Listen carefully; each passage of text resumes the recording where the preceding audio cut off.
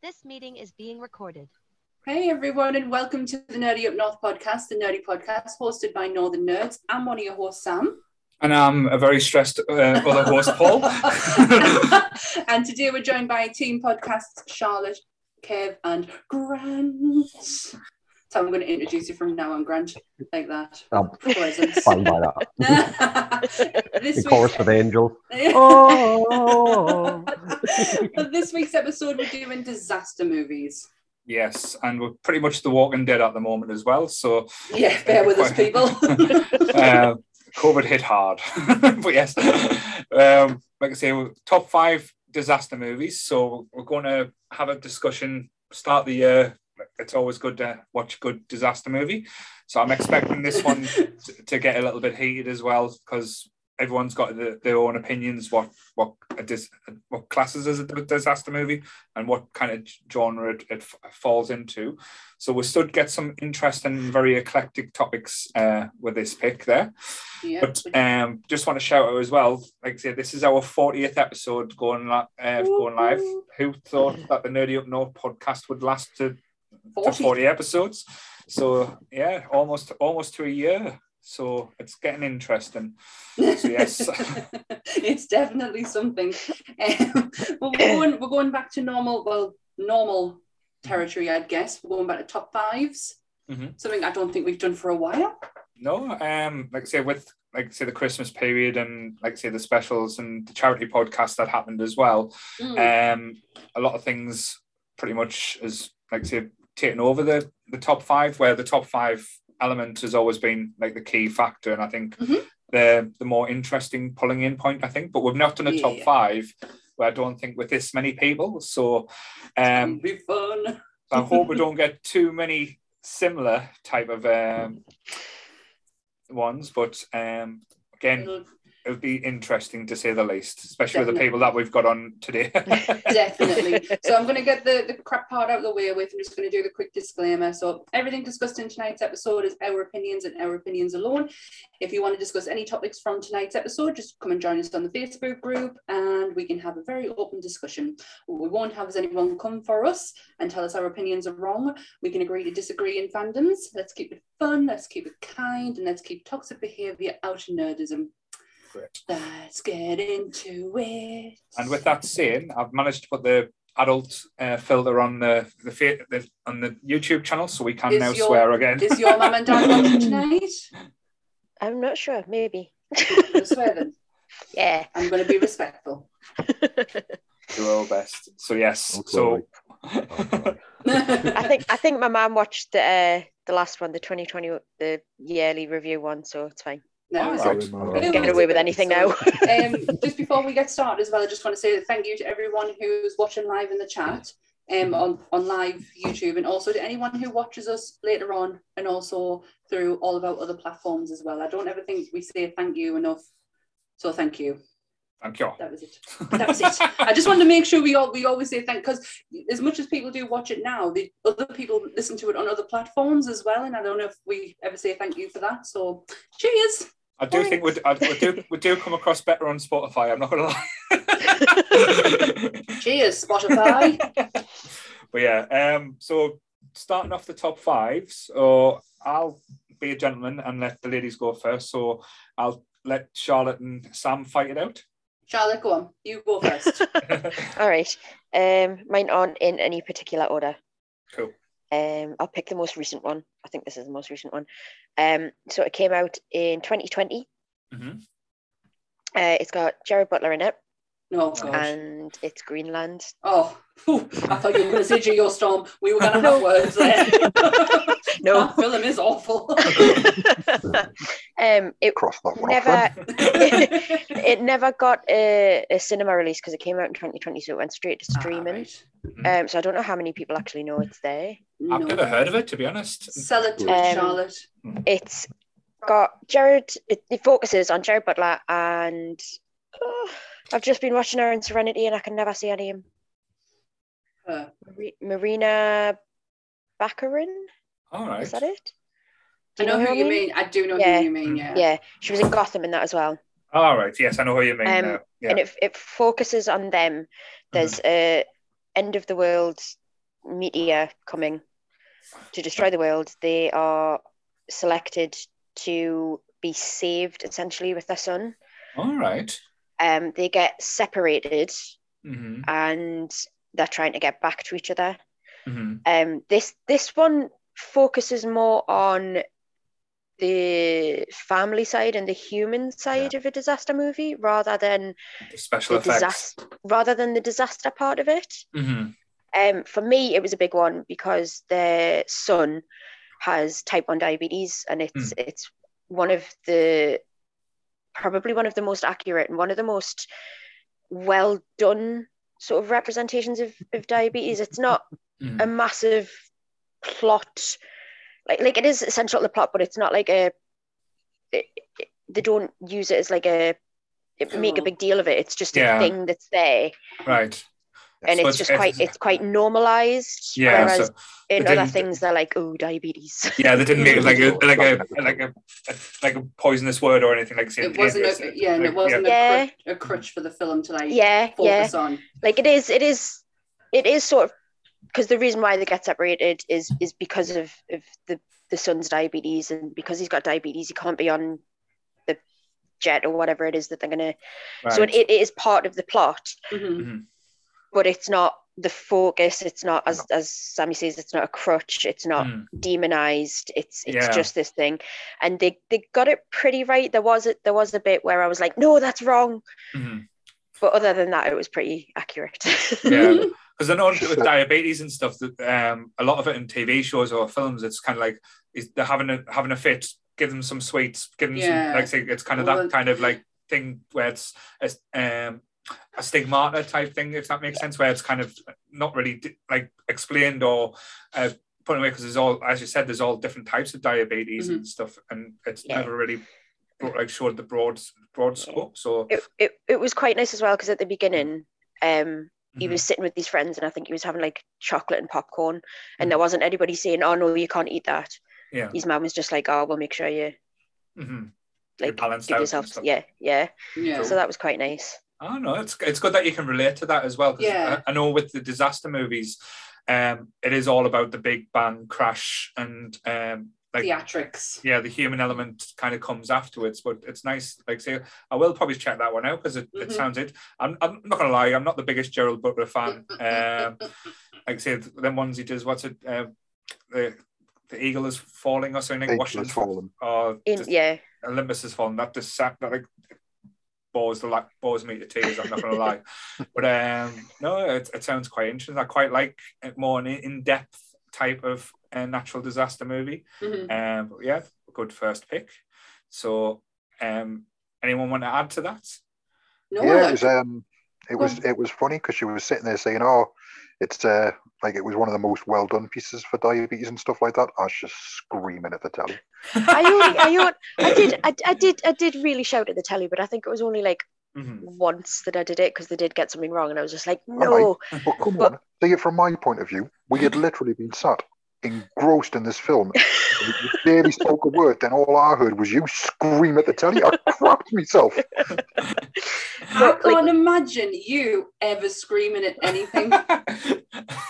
Ever. It did really annoy us that they got it wrong. But looking back on, like, when you look back on it now, it's like that was the only thing that I could really pick that they got wrong.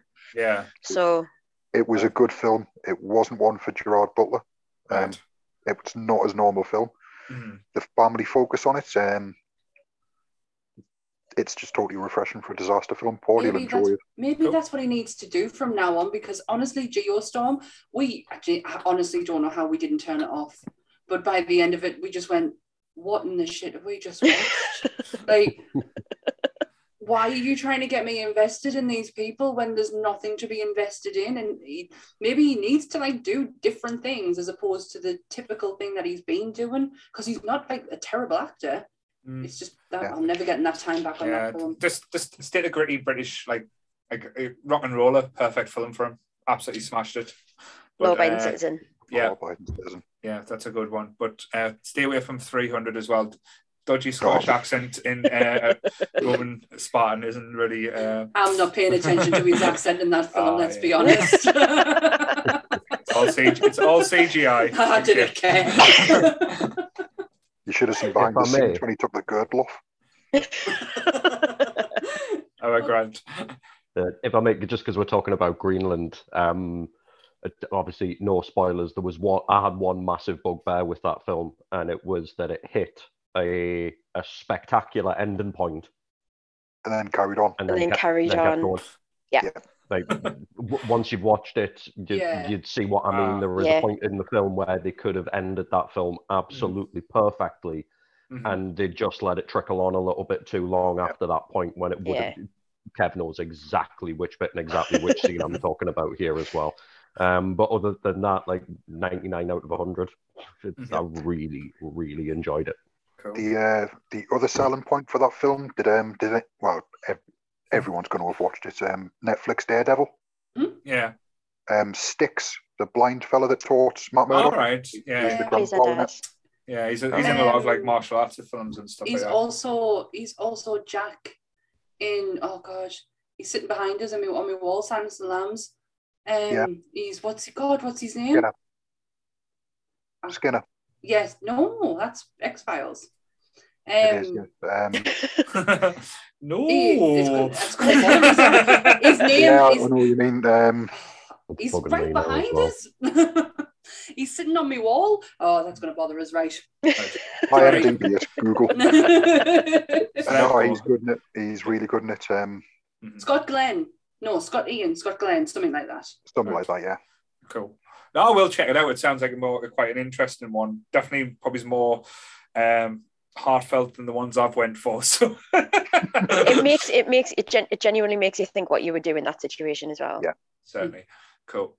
So we'll move on to the other female in the group now. Normally I'm overwhelmed by women, but today, like I said, the men's charts. Yeah, so go with Sammy's first pick, because she normally moans that everyone picks her picks. So I don't think he's going to, because when I had to really look up the definition of disaster movies because of the conversations that we were having, so I have really and then Charlotte spoiling about a few films that we could pick as well. Yeah, so I went on to IMDb's 100 disaster movies and saw a vast range of ones that were discussed, and so I kind of used that as a guide. Now I'm not great. My memory is so bad as well. So I'm like, Ant's going, what about Dante's? Like Dante Peak? And I was like, I can't remember it. I can't remember it. So Linda Hamilton.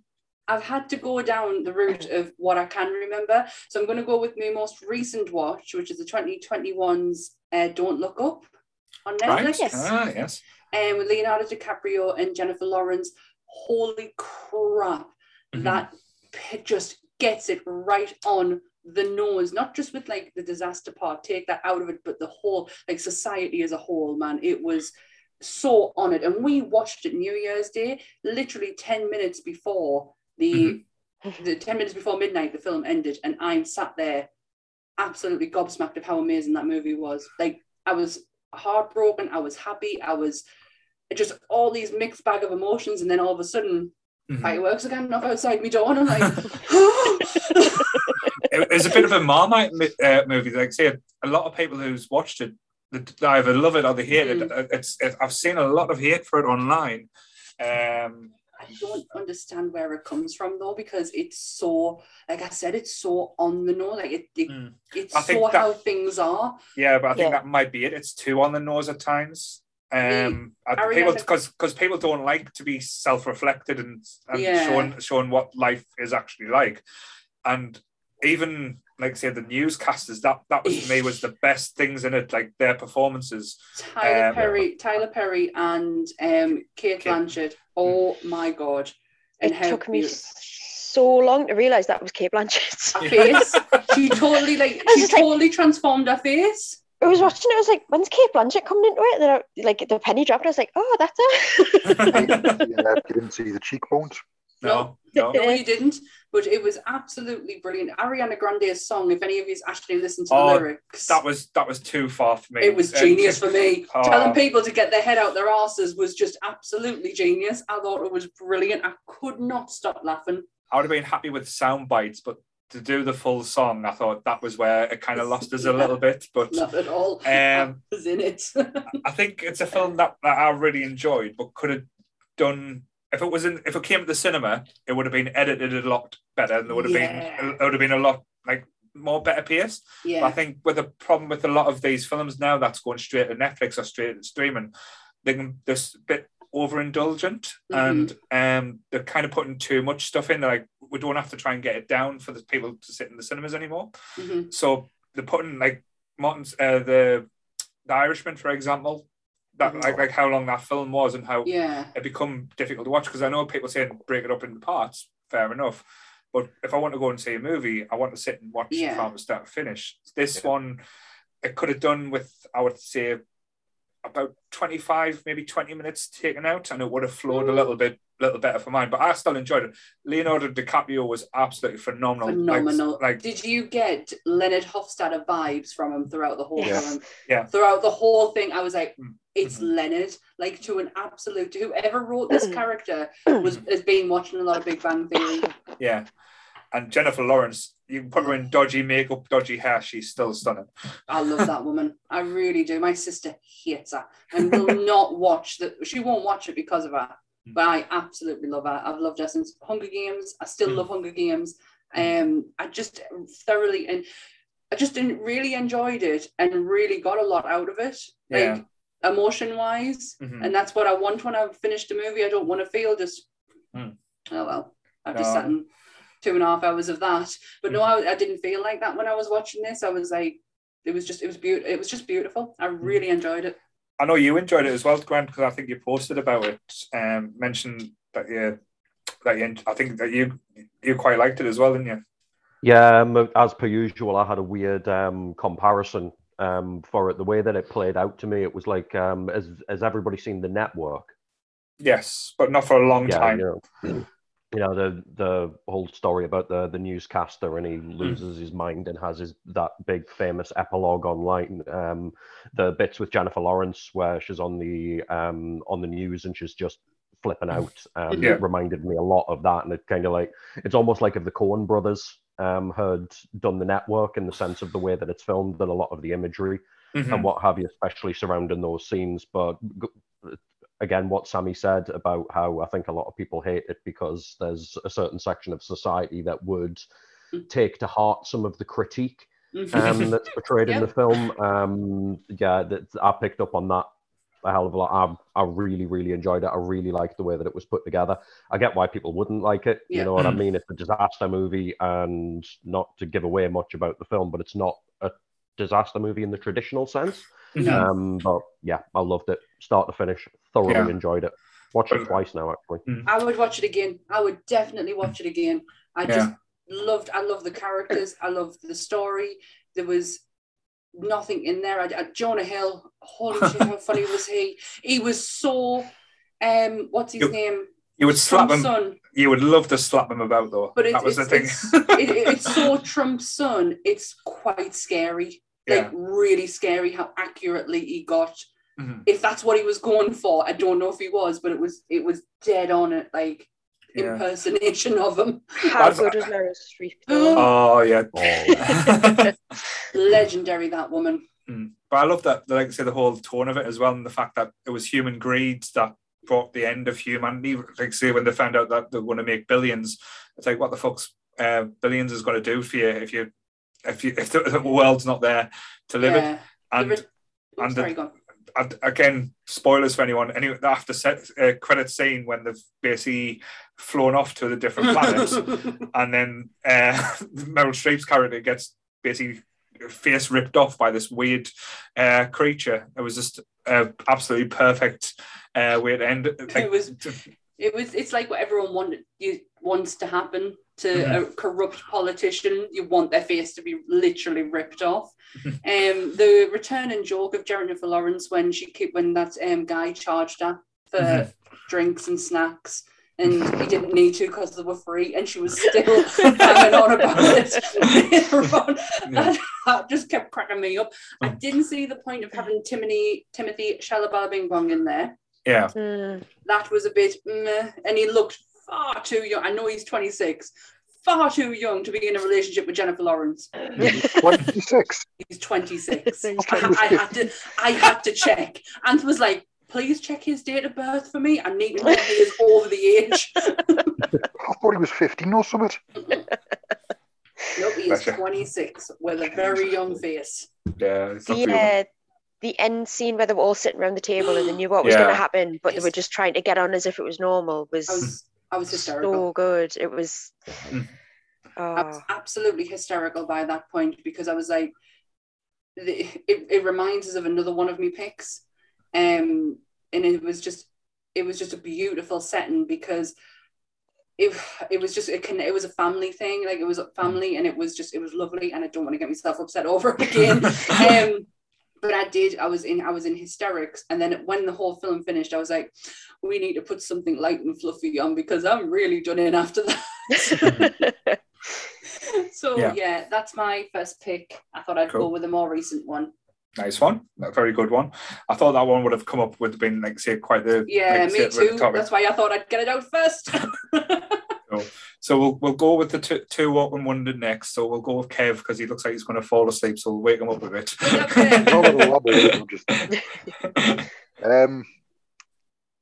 Mine's from the 90s, so not too recent. To me, it's an absolute classic with possibly one of the best casts you'll ever see.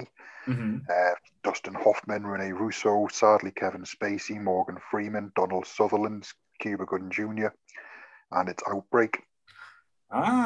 Yes. My wife, when I was talking to them about that, she mentioned Outbreak. I didn't like it. I've not seen it. Yeah. I'll let you talk about it first because I don't want to diss the film, but one of the ones I could never get away with.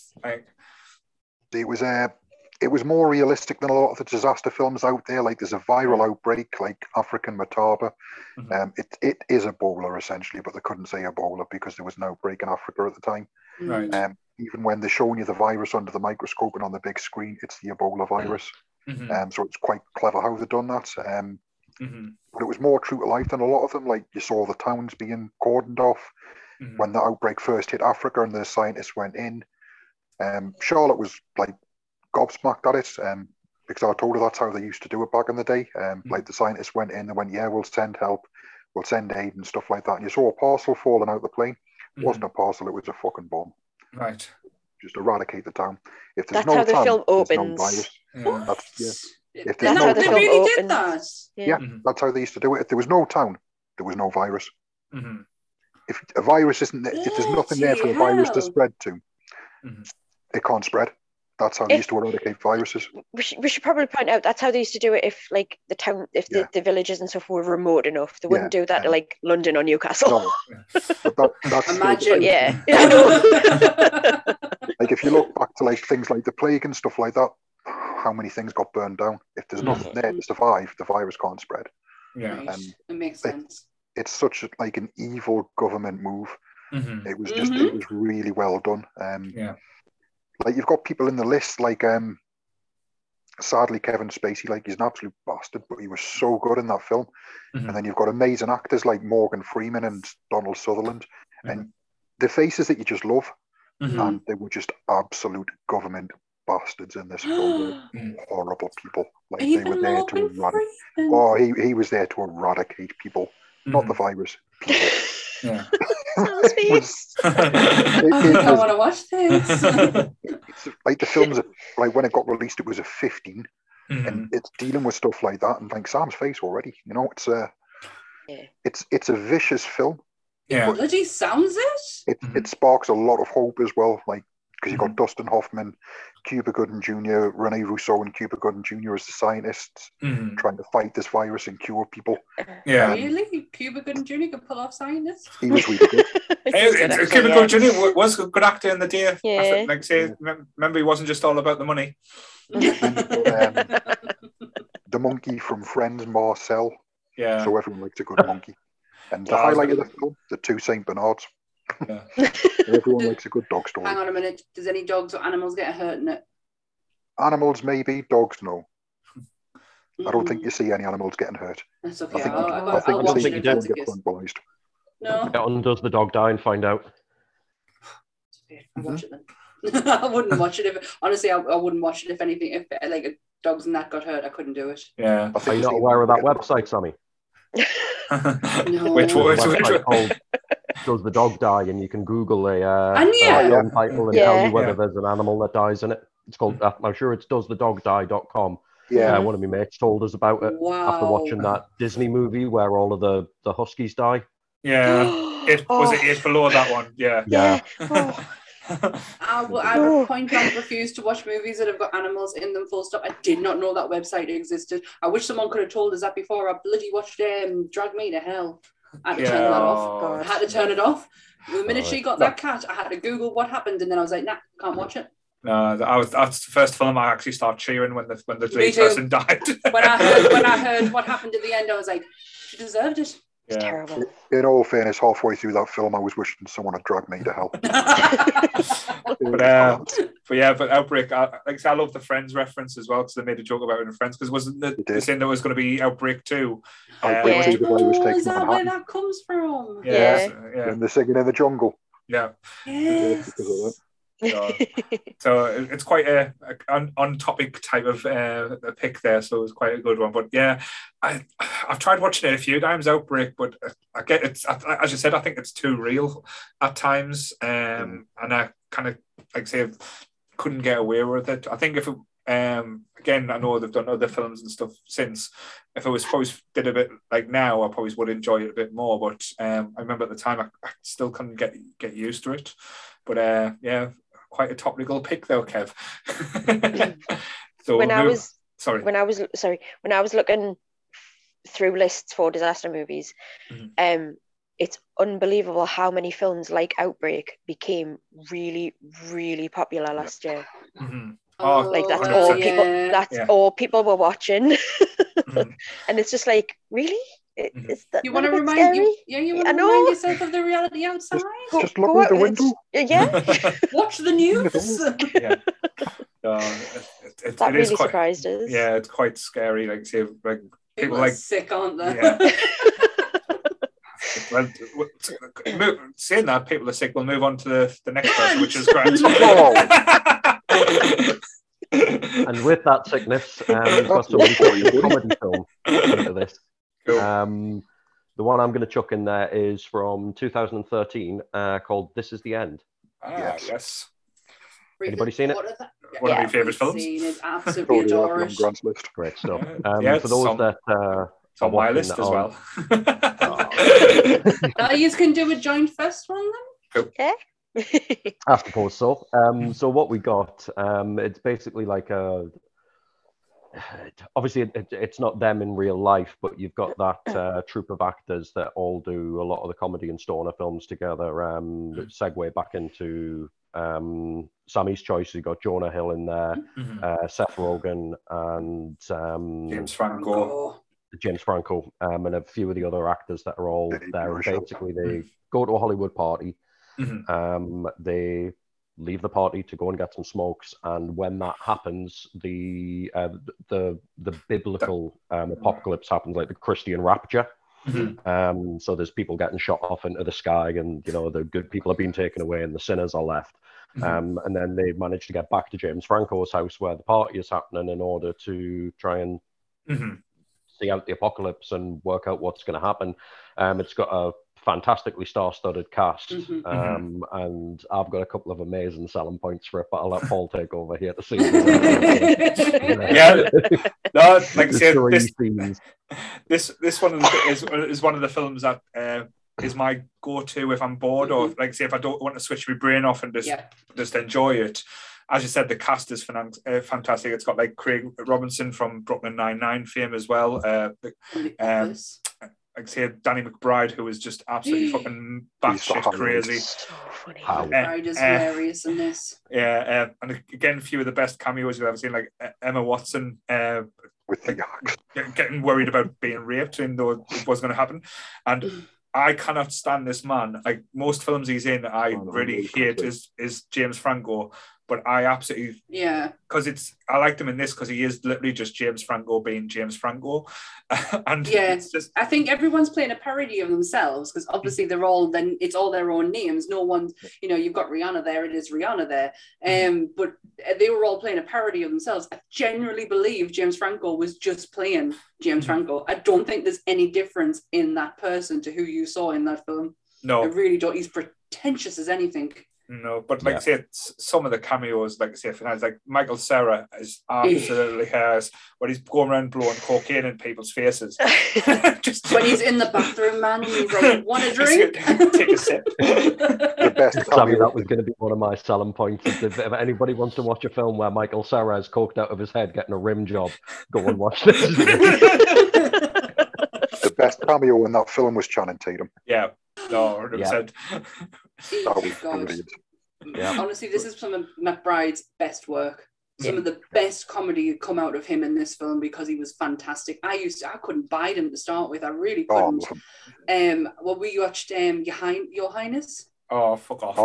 We watched that. If you take Franco out of the picture and if you just simply focus on McBride's comedy chops, it is a very funny film.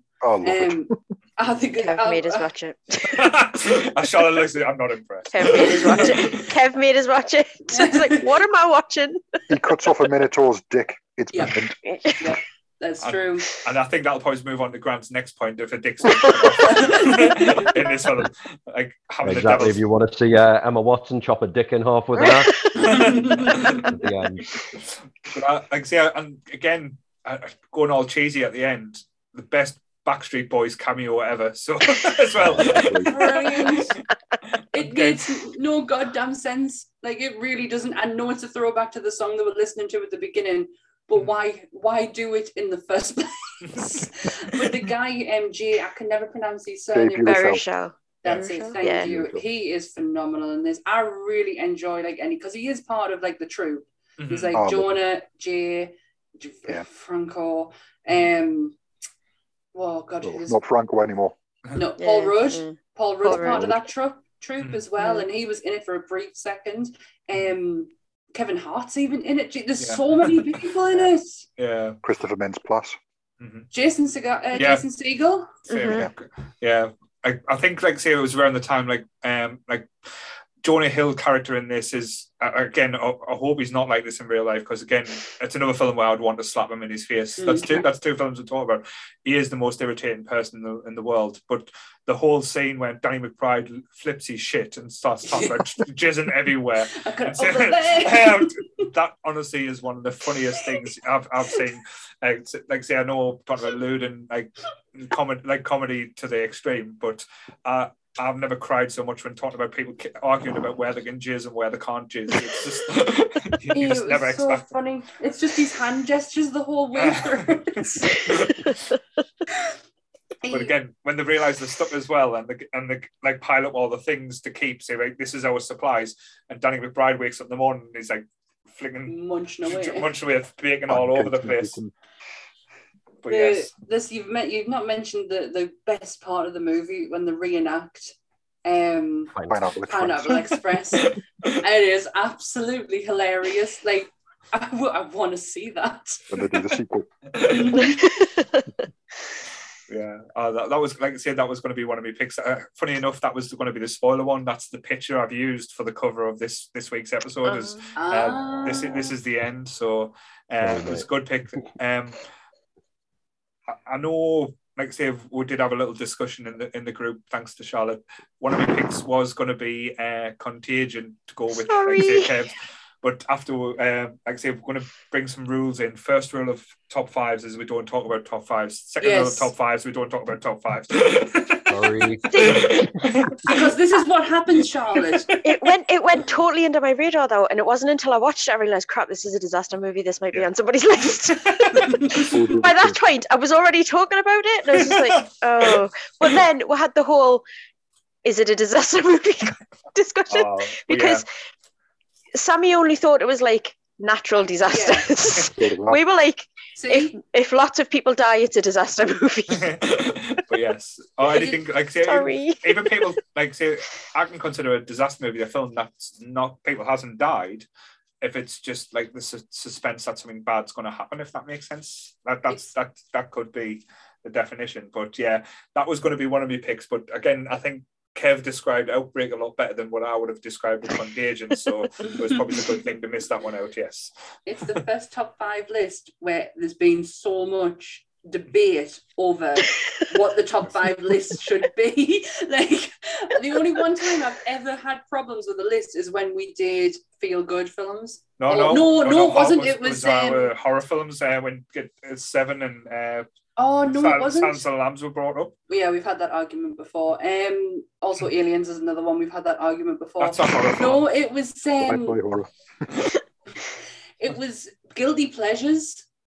That was the worst list I've ever done. I absolutely hated every second of that doing that list because I didn't know what to count as a guilty pleasure. I don't have any. Yeah, they're all mint in my opinion. Yeah, but no, but yes. So like I say, draw a line. I thought I'd wind you up a little bit with Charlotte, so I couldn't let you go away with that.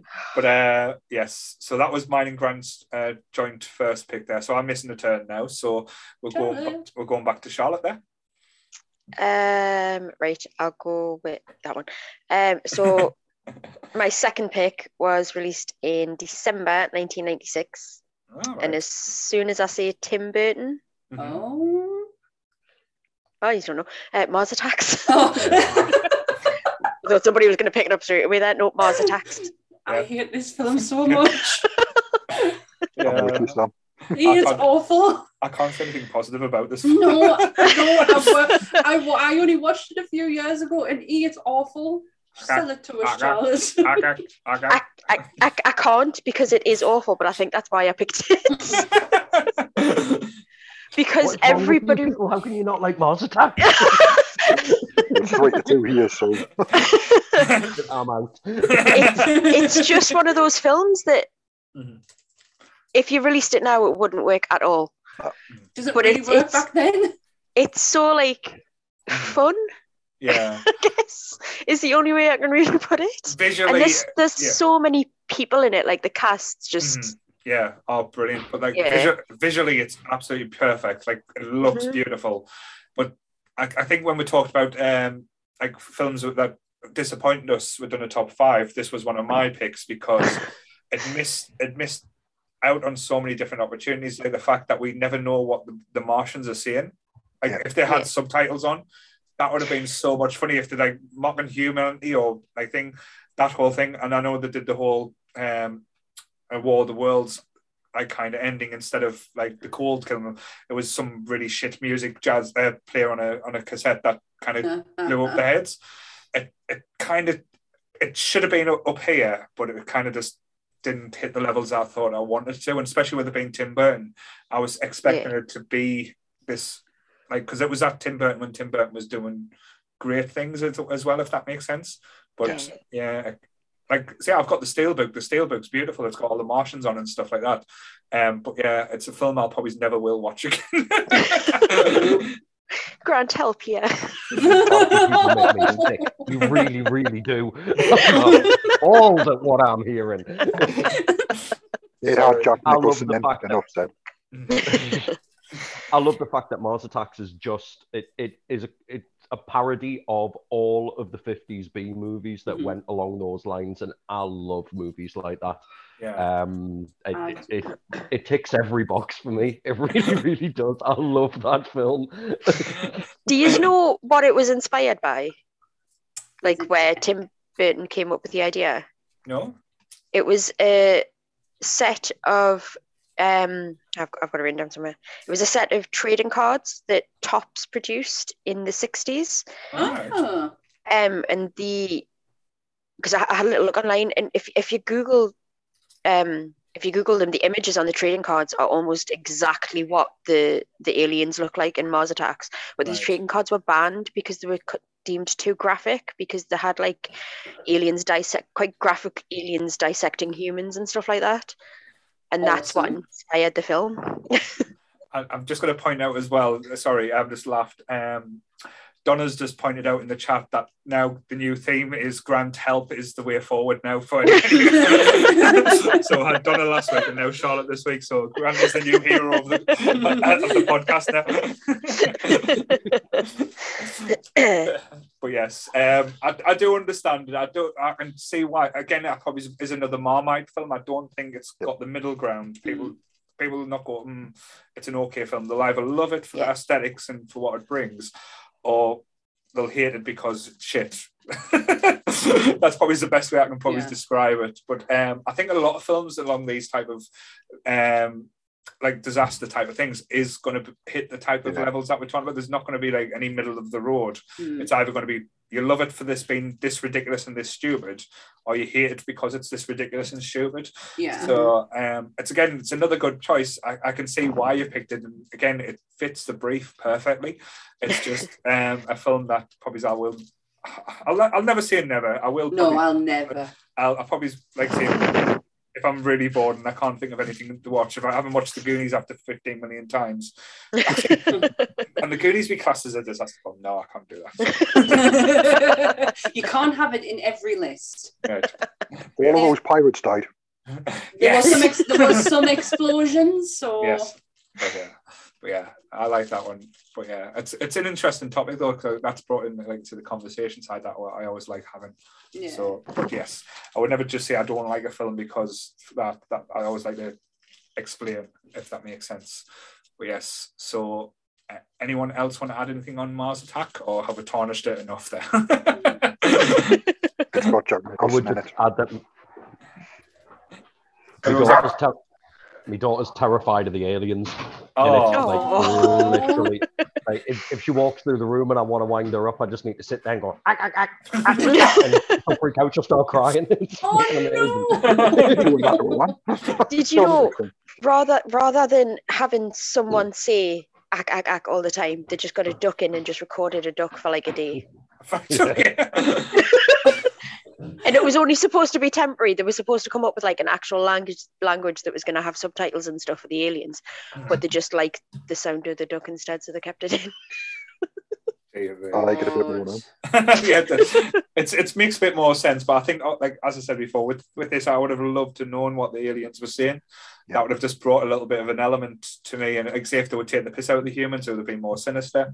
But yeah, that would have been like say why I would have like probably enjoyed it more. Maybe they'll do a director's cut where they tell you what the aliens saying. Maybe the script writers just couldn't be bothered. Yeah.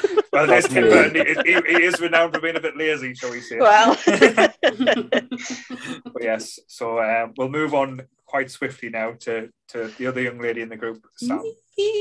Right. So when I was looking through the IMDb list, the counterpart to my next pick was in there.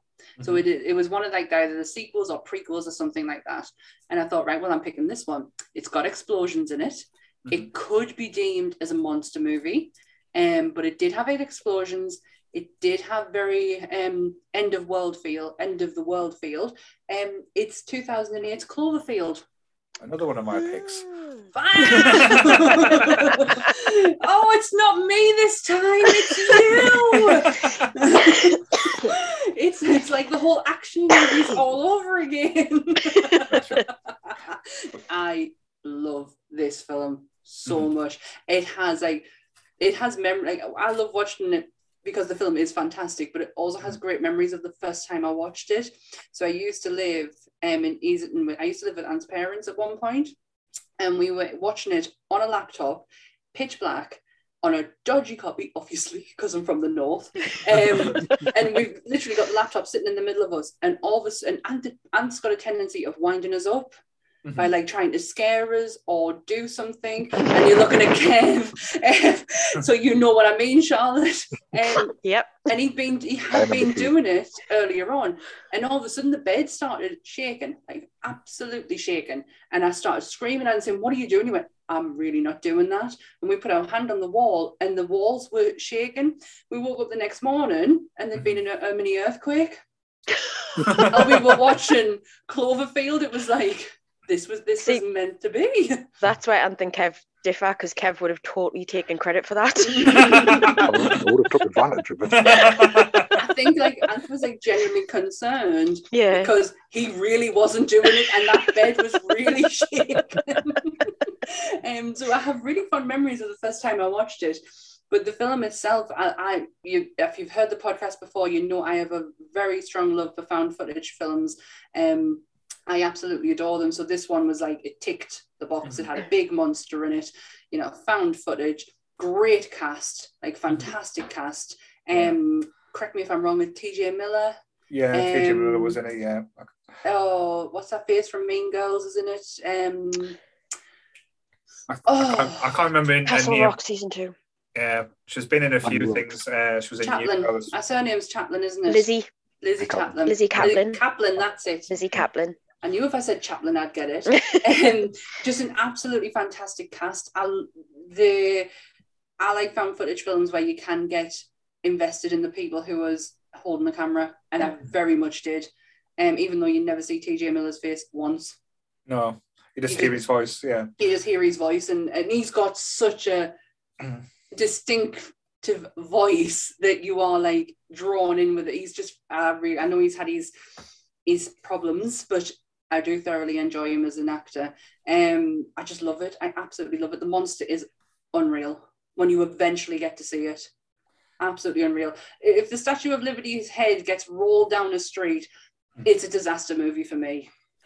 Yeah, that's what I was going to mention as well. The thing that kind of gravitated towards this movie is when the marketing campaign come out, because there's a few films that did marketing absolutely brilliantly, like Blair Witch we've mentioned. No one will never be beaten for what they did for the marketing.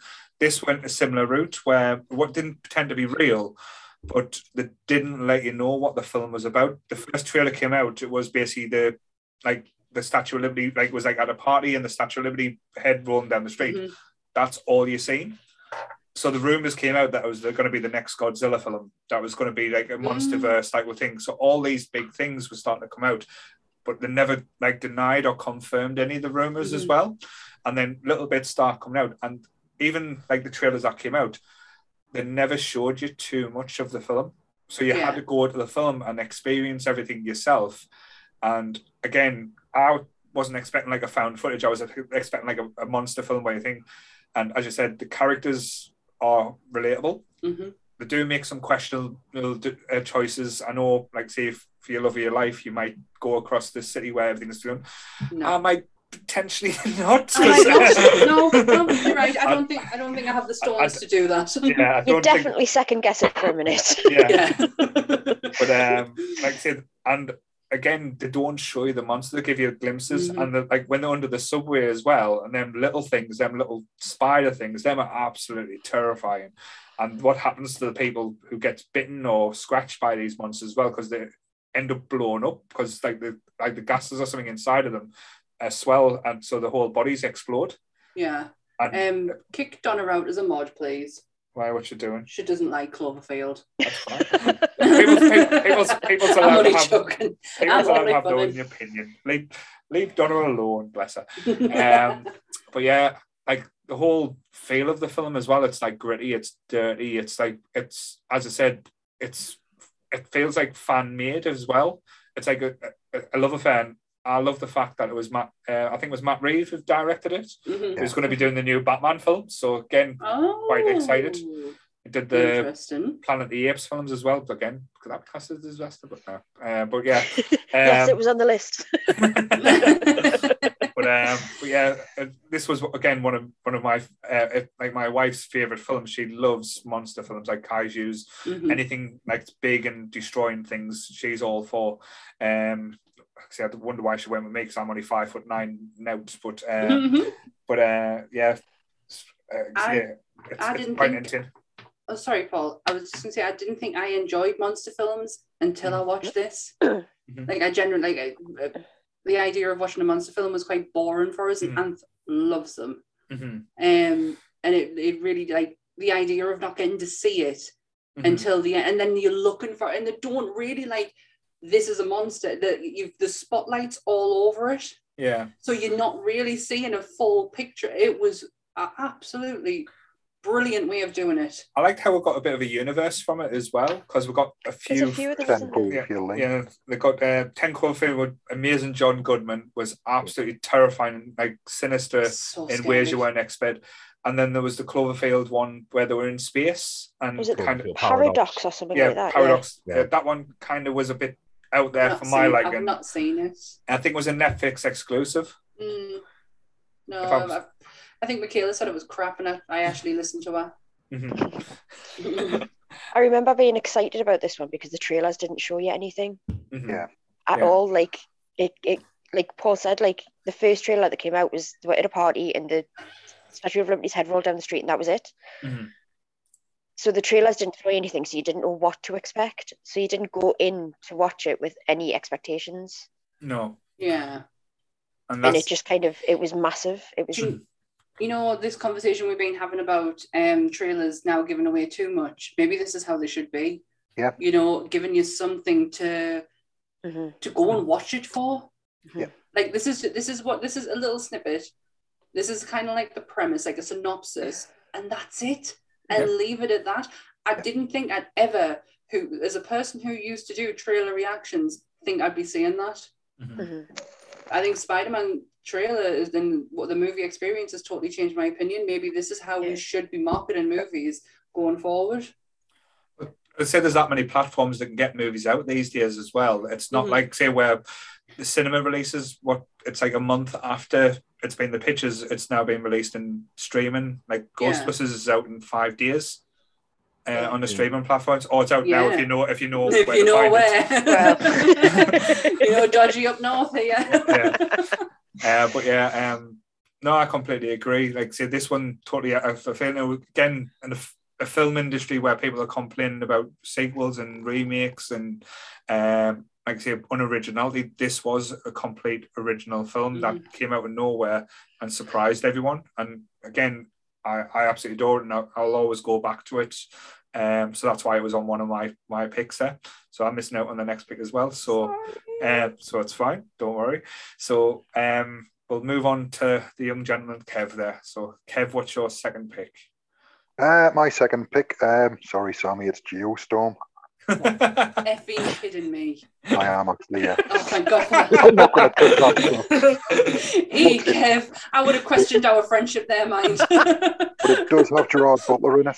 That's all right, as long as it's not Geostorm. No, it's a weird one for me because I don't really like the cast. Gerard Butler, Chris Bale and Matt McConaughey. Mm-hmm. Reign of Fire. Ah, brilliant film. Oh my God, that film is amazing. Absolutely love it. Don't like the cast. Love the film. I didn't realise Gerard Butler was in that. No. Yeah. I actually didn't either. Yeah.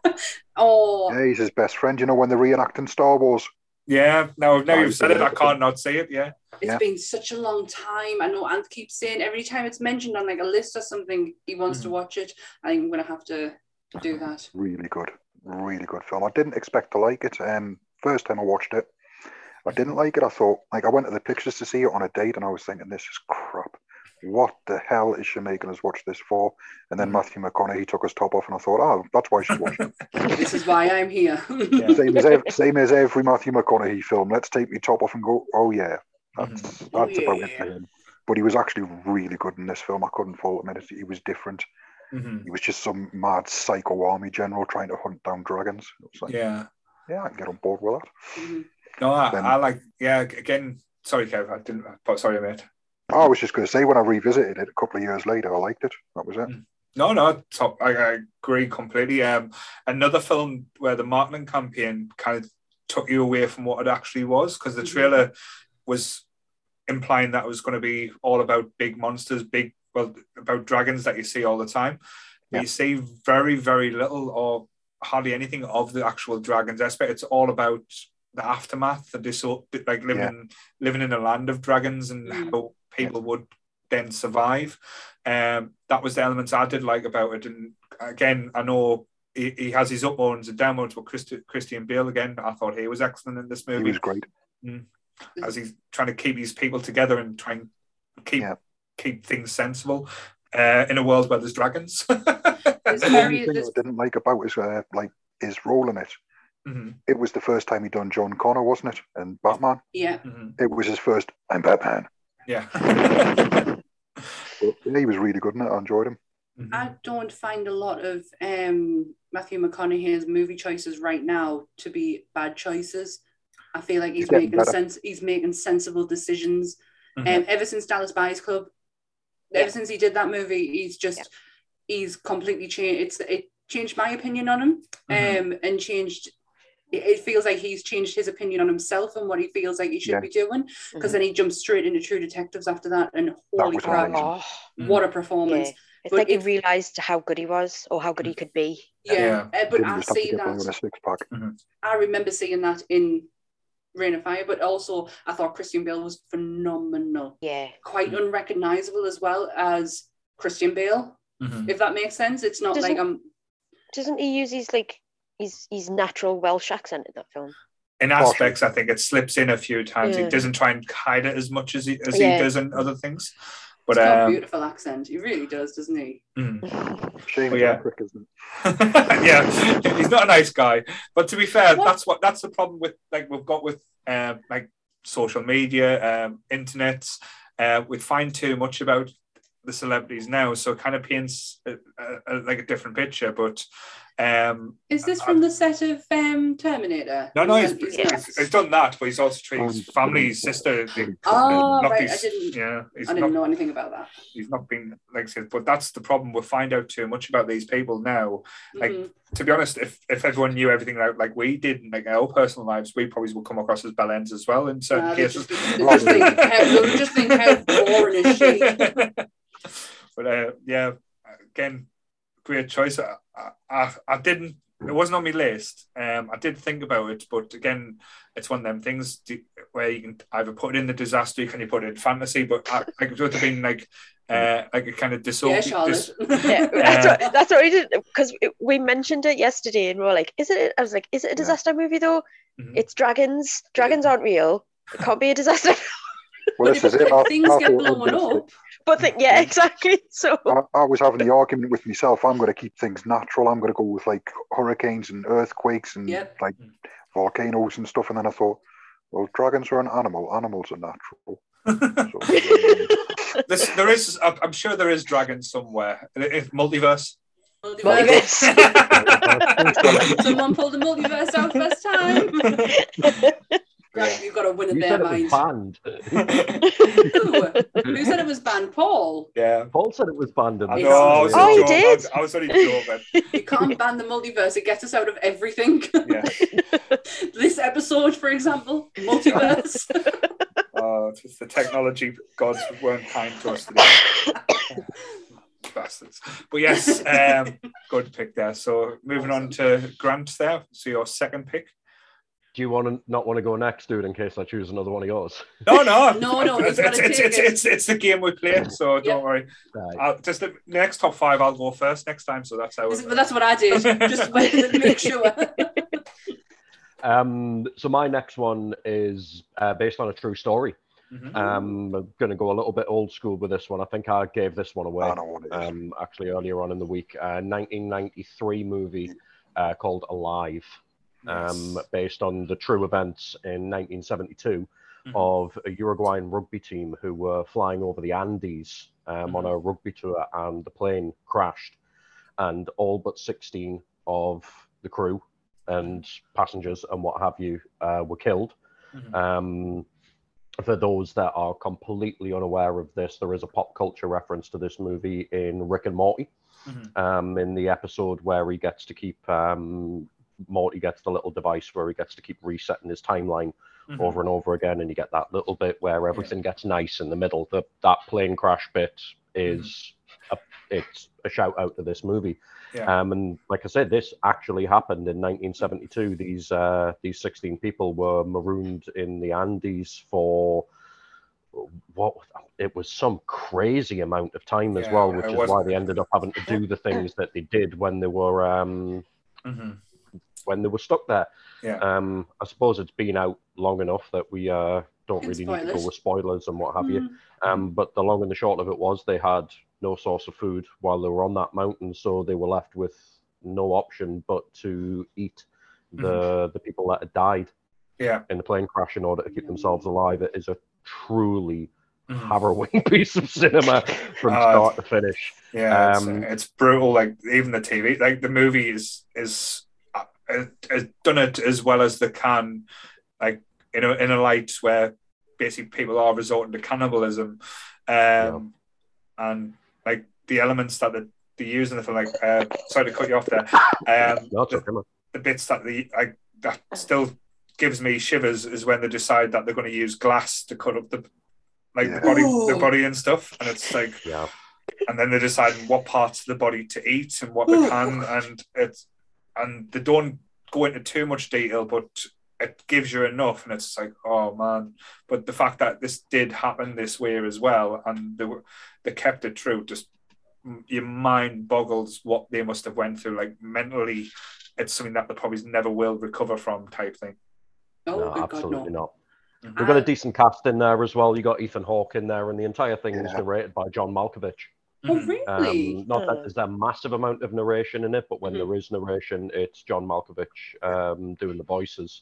I remember hearing about this film, and then even when I was quite young, there's actual photos that they managed to take when, like, the actual people, not the cast members, and some of the photos of what they documented while they're on that mountain will haunt me for the rest of my days. Wow. Yeah. Okay. Really, really if you can find it, I'm not going to go looking for them. If that's something that can haunt you, I'm not going to go look for them. But this is the powerful Grant. I trust in Almighty Grant. I've never watched this film for the simple fact is I know obviously the story. I don't do cannibalism. It's the only thing in this world that absolutely terrifies us to my core, because is that like you might change your opinion and fancy trying it, or no? It's the fact that someone could do it to me. Like it's the fact that it can actually happen. Like and it has happened. I just don't do it. That makes us feel sick. But Silence of the Lambs is like your favorite. It's one of my favorite films. Yes, but that's not real. It doesn't mean that every time I watch it, I am not terrified. Yeah. I am. It still scares us to this day. But I love a biography film, so I have read up about it, and I can't watch something that I can put myself in and try and make them decisions, like try and think of how they were feeling. It would break us. But it's a good choice though. Yeah, and I know the story. I haven't seen the film. No, it's uncomfortable. Like say, it's not when you went a film that you'll put on a Sunday morning and say, "I'm going to cheer myself up today." Let's watch it live. But it is. Grant looks like he does. But to be fair though, it is beautifully shot. Like the actual footage, like the filming and stuff like that. It is amazingly. Like I know it sounds weird, but like the mountains and everything, like the way they do it and how real they make it as well, like as a film. I'm not going to go as far as call it as a snuff film, but it's as close as a snuff as you probably get. Is it proper graphic? Like, does it get graphic? Well, you see them cutting like massively, but you see them with the bits of meat and eating meat. My skin's just gone really cold. Oh no. Yeah, just it tastes like chicken. Yummy. Nom. Yeah. For what it's worth, guys, if we ever got stuck, I would eat any of you in a heartbeat. That's fine. I'm probably the chubbiest, so go for it. All 4 years could survive on me for a month. You'll be alright. Again, you've just made us go cold again. So I was just thinking of it. That's all. So we're just picking out who would eat first. So that's fine. At least I'm not the first one to go. That's all right. Charlotte's too skinny. We wouldn't get much from her there, so she'd probably have to eat us. Yep, you'll have to survive off us. Especially the weight I've put on over Christmas. You will do so well on me. Well, I'm nearly 20 stone, so she'll be all right. Well, on that note. So we're moving back to Charlotte now, because, like I say, me and Sam went with our little pick there of Cloverfield. So back to Charlotte. So it was Donna that made me think of this one, actually. Mm-hmm. It was released in 2002, so it is 20 years old in November, which is unbelievable. Right. It was directed by Danny Boyle. Okay. It was inspired by Day of the Triffids. Mm-hmm. Oh. And it is 28 Days Later. Brilliant film. Excellent film. Even though I thought Kev said you couldn't pick this, did I read the chat wrong? No, Kev possibly said, no, he said it wasn't a zombie film. Oh, right. Yeah, that was he it. said it's not a zombie film. Got you. Yes. How is it not a zombie film? I thought it was. Because they're not dead. They're not dead. It's just a virus film. Oh, right. Got you. Okay, yeah, sorry. It's been a long time since I've seen it. I can't believe it's 20 next year. Yeah, that's scary. I wasn't a big fan of the sequel, but I loved the first one. First one was so good. Yeah. Mm. I am thinking of the right film on, or it's Cillian Murphy. Cillian Murphy, when it was his first film, I think. This may have been his first film. Yeah, it was. It's got Chris Eccleston in it. It's got Brendan Gleeson in it. It's got Naomi Harris in it. Mm-hmm. It's just done so well. Yeah. So well, like the shot of him just walking through a deserted London. Mm-hmm. It's beautiful, isn't it? Amazing. And I love how they did that as well, because they filmed it like at 2 o'clock in the morning or something. It was like first daybreak, like where they got the light and they were able to film it. And again, to get London that way without special effects, without closing it down, was absolutely mesmerizing. And does anybody know what Danny Boyle actually did to be able to get permission to do that? No. So the idea came about, and he was like, "We're never going to get permission. They're never going to let where it's London." So he sent his daughter and some of her more attractive friends to hand in the forms and ask. And then when they actually did it, and people like were turning up and they were starting to complain, and the police were like, "Right, you're going to have to wrap it up and stuff." He then employed a bunch of rather attractive women to hand out coffees and things to the people that were waiting to use the roads. Wow. to get around it. What a tactic.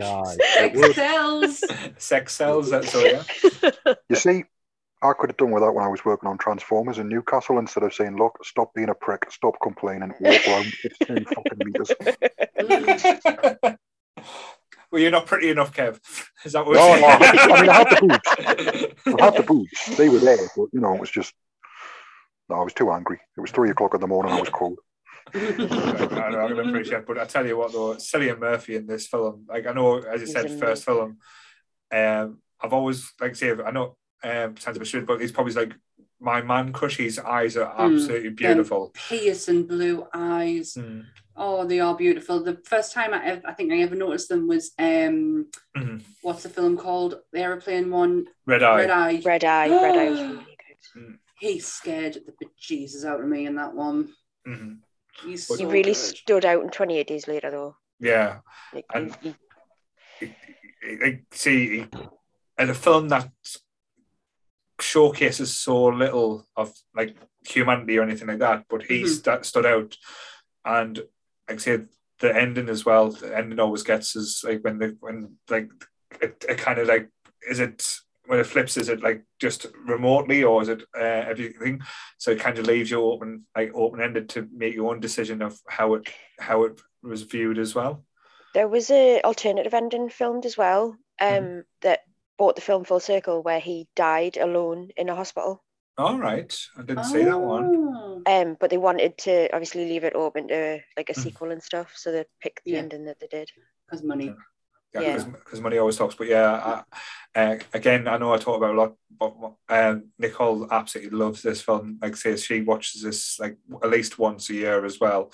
I'm a bit sick of it as well, but like I say, as a zombie film as well, if you're taking away like the natural disaster, it is up there with one of the best, one of the better, like, rage viruses, shall we say, that aspect. Like I say, because I know a lot of people kick off saying they don't like seeing fast zombies or fast like things, the slow zombies, but to me, the whatever they were in this were absolutely terrifying. And Christopher Eccleston again. Oh, he was brilliant in this. Phenomenal. he is in another Danny Boyle film, probably one of Danny Boyle's first films, Shallow Grave. Yes. Yeah. What a film. It was one of my favourites growing up. And he is amazing. Like, that's acting. That is, like, him and Ewan McGregor together, it was just pure gold. Loved it. The music on 28 Days Later as well. It was. Yeah. It's such, like, the music is so simple, but so effective. Like, it really works. Yeah. I think with a lot of Danny Boyle films, he uses, like, the music in most of his films. I think lately it's went a bit off the, well, not to think, but off the boil a bit. Hey! I didn't even mean to make that out. Like, say that just popped out. Sorry, but like when he'd done his old ones, and like as I said, I don't think he's done anything better than 28 Days Later for a long time. That's just my opinion as well. Yeah. But I think it's his best. Definitely, 100%. But yeah, great pick. So again, as you said, it could have been in another genre, but I think it does fit the disaster feel. Yep. So you do win this one, Charlotte. So I've done as keep and count. Charlotte's winning so far, so don't worry. We haven't had any. Is it a disaster film? Yeah, no, I think one of mine might come back, but we'll see. My next one might. Yeah, so we'll segue to that one then. Right, okay. So again, this was confirmed on the Disaster Movie IMDb top 100 list. And because of the group chat we had before, I thought, right, well, if I can choose this type, I'm going to choose this type. I'm going to go with one of my favorite zombie movies. 1978, George A. Romero's masterpiece, Dawn of the Dead. That was going to be on mine. Yep. I'm going to be really a bit sacrilege. I preferred the remake, the Zack Snyder one. Get out. Get out. Have I been barred now? You lose a turn just for that. You've got Tom Savini. It is a masterpiece. It starts with so much confusion and ends with even more. Yeah. It's just brilliant from start to finish. The makeup for now, yes, it's questionable. For then, it's dated. It's dated, but for then, it was experimental. They were dealing with colour for the first time, doing this type of makeup, this type of, having to be able to remove parts off people and makeup effects and stuff like that. Like Tom Savini did an amazing job. Did Greg Nicotero work with this one as well? Yes. He was like his assistant, wasn't he? So just unreal from start to finish. It is a masterpiece. It is a perfect film. Mm-hmm. I do enjoy the film. It was set on a lot of tones back then as well. Like it was it caused a lot of problems. I think back then, with the racial element in it as well. It was the same with Night of the Living. He did it with Night of the Living Dead. His main star was a black actor, a black man, and back in them times that was a big no-no. So he continues on with, I'm still having my hero being who I want him to be, regardless of race. And he is a phenomenal actor and says one of the best movie lines ever. He also repeats the line in the new Dawn of the Dead. What, the No More Room in Hell one? Yeah. Really? I hate that film. I'm sorry, Paul. It's awful. It is awful. You watched it the other day. I watched it the other day. I think it's great. Awful. No, I quite like it. It's bad. Yeah. Thanks, Kev. It's got Richard Cheese singing Down with the Sickness. What more do you want? Oh my gosh. I'd literally say about a good 25% of that film didn't need to be there. Like potentially, yeah. Well, it's a Zack Snyder film, so we are. So cinematography is going to look perfect because that's what Zack Snyder does. His cinematography is absolutely spot on. His storytelling is absolutely shit. Sorry, it's really bad. Like the whole point of a zombie film to me is to feel dread. Yeah. To feel scared, to feel worried, to look at the cast and think, oh, which one of you is going to die? Yep. Not to have half an hour to 40 minutes of them having a laugh. That took me out of it, and I just thought, what it is? That and, is it Maggie Pfeiffer?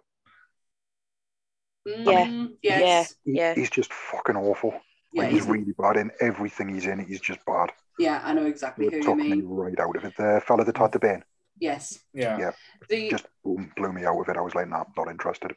The opening of the original Dawn of the Dead is fantastic. In that news studio talking about what's going on, because it is a follow-on from Night of the Living Dead, am I right? Like it continues. It's the same verse, yeah. Yeah, it's the same thingy. So I hadn't watched that one until recently. It's breathtaking. It really is. It's for its time. It is absolutely brilliant. But Dawn of the Dead, just because of you're in it, you've got no time to think. You are in it straight away with them, the two main stars, and you like obviously you follow their story right up until the end. It just doesn't give you a chance to register what's going on, and I quite enjoy that. I'll agree with Paul with the new one for one bloody good reason, and it blew my mind when I figured it out. Did anyone watch Modern Family? Yes. Yeah. The absolute arsehole in Dawn of the Dead is Phil Dunphy from Modern Family, and I'm sat there thinking, how? You're such a nice guy. No, and he was a complete bellend in Dawn of the Dead as well. He's just such a good actor. I think Dawn of the Dead, the Romero one, probably people recognise as Romero more than Night of the Living Dead, and I think that's what sort of spawned zombie films like that inspired what we get now. Yeah, I think Dawn of the Dead was the gate, like say, not the gatekeeper, but like opened the door for basically people to love the zombie genre. Like say, if we didn't get that, we wouldn't get The Walking Dead. We wouldn't have Shaun of the Dead. We shouldn't have Shaun of the Dead. We wouldn't have them type of aspects now that we've got through it. It kind of proved that films can be bloody and gory and still be popular. Yeah. And still have a really decent story. Like you're invested in the people who are there. You get more quotes out of Night of the Living Dead in Shaun of the Dead than you do Dawn of the Dead. Which I love. Anytime I hear we're coming to get you, Barbara, I hear it in Nick Frost's voice. We're coming to get you, Barbara. I love it. But yeah, I had to go. If I was allowed to pick this type of movie, this is the one I was going for. And also, there is explosions in there. There's gunfire in there. There's dead people in there. There's definitely dead people. Yeah, the world's on its arse. So I thought, this is it. This is the one. So yeah, I went with Dawn of the Dead. Cool. No, good pick. Like I say, I was hoping a zombie pick would basically pop up, because to me, like I say, you can't get much more dystopia. Like I say, Zombieland would have been quite a good pick as well. Yeah, that was on the IMDb list. Yeah. We must have looked at the same list. Again, not the one I picked out there, but yeah, another good pick there, Sam. So moving on to Kev there. Kevlar. I'm going to go with one that's a bit left field for me. And I'm going to go with World Trade Center with Nicolas Cage. Wow. I've never seen it. But I'm never going to watch a film that has Nicolas Cage and World Trade Center in the same title. Wait there. Didn't just dismantle it just yet. I'm sure Kev's picked it for a reason, so he'll sell it to us now. Sell it, Kev. Think about what it's called, really. It's the aftermath of 9/11. You've got Nick Cage and his crew of firemen and coppers all running into the building trying to get people out just as the tower collapses. And then it's dealing with them in the tower, trapped while it's collapsed. Wow. It's the most uncomfortable, claustrophobic film in the world. And you sat there thinking, oh my God, this is absolutely horrible. And then you've got Nick Cage talking at you. Excellent. All jokes aside, I don't think I'll ever watch anything to do with the World Trade Center. I really overdone it with documentaries on it. Yeah. And it's not a nice thing to go over. So joking aside, I wouldn't watch it just because of it's too close to home. Yeah, like it is. That's why it's one of my favorite disaster films. It really is close to home. It's true events. Yeah. The cast done it justice. The writing done it justice. There was another film that I was thinking of putting on this one instead of this, but I thought it didn't really do it justice, and that was Reign Over Me with Adam Sandler. Right. Yes. That's with the aftermath of 9/11. Yeah, that's heartbreaking. That one. Yeah, it broke me. Absolute watch it. It broke me. It was Adam Sandler. Tragic. Yeah, Adam Sandler proved he could act in that film, so that was a scary thing. But with this one with the World Trade Center, was Nick Cage full Nick Cage, or was it just? Was he chewing scenery, Nick Cage? Or no, he wasn't. Bees, Nick Cage. With the whole. I swear to God, you need to give me one, and that's the second time you've done that to me on this podcast. Oh, sorry. So he's not chewing scenery, Nick Cage. No, he's not full on absolutely insanity. Eyes like bigger than his head, like Nick Cage. He's not. He's not Nick Cage. He wasn't like OTT Nick Cage. I think because of the subject matter in the film. Yeah. He might tone it down a bit. Quite respectful in it. Yeah, it was kind of not Face Off Nick Cage, but more Face Off Nick Cage is like halfway between an acid trip. Yeah, he was more City of Angels Nick Cage, like really laid back. Right. Okay. I was going to say because I know when he done his early stuff, like say Nick Cage could act as good as anyone out there. I think he just recently went a bit mental for some reason. He's in the quest to star on every film ever made. Him and The Rock. I have a theory on it. I reckon that because of who his family is, he's constantly trying to prove himself, and this is what he believes is true acting, is totally going over the top. And I think up until recently, with his horror movie jump, he's making so many decent choices, so many good choices. Like he's finally found a home. This is one of them. But when did this come out though? Because was it just after? Because I know there was a few 9/11 that come out. There was. I can't remember the date. Bear with me, and I will get you it. Because I'm sure there's a Flight one that came out as well. That was United 93. Yeah, that was horrifying. Yeah. I don't think I can ever watch that. No, it was horrifying. What was this one called? World Trade Center. When was it made? IMDb is just World Trade Center 2006. Nicolas Cage and Michael Pena. Right. Well, that's a decent jump. That's like not too far off it. At least they give it some time, like some breathing space. Yeah.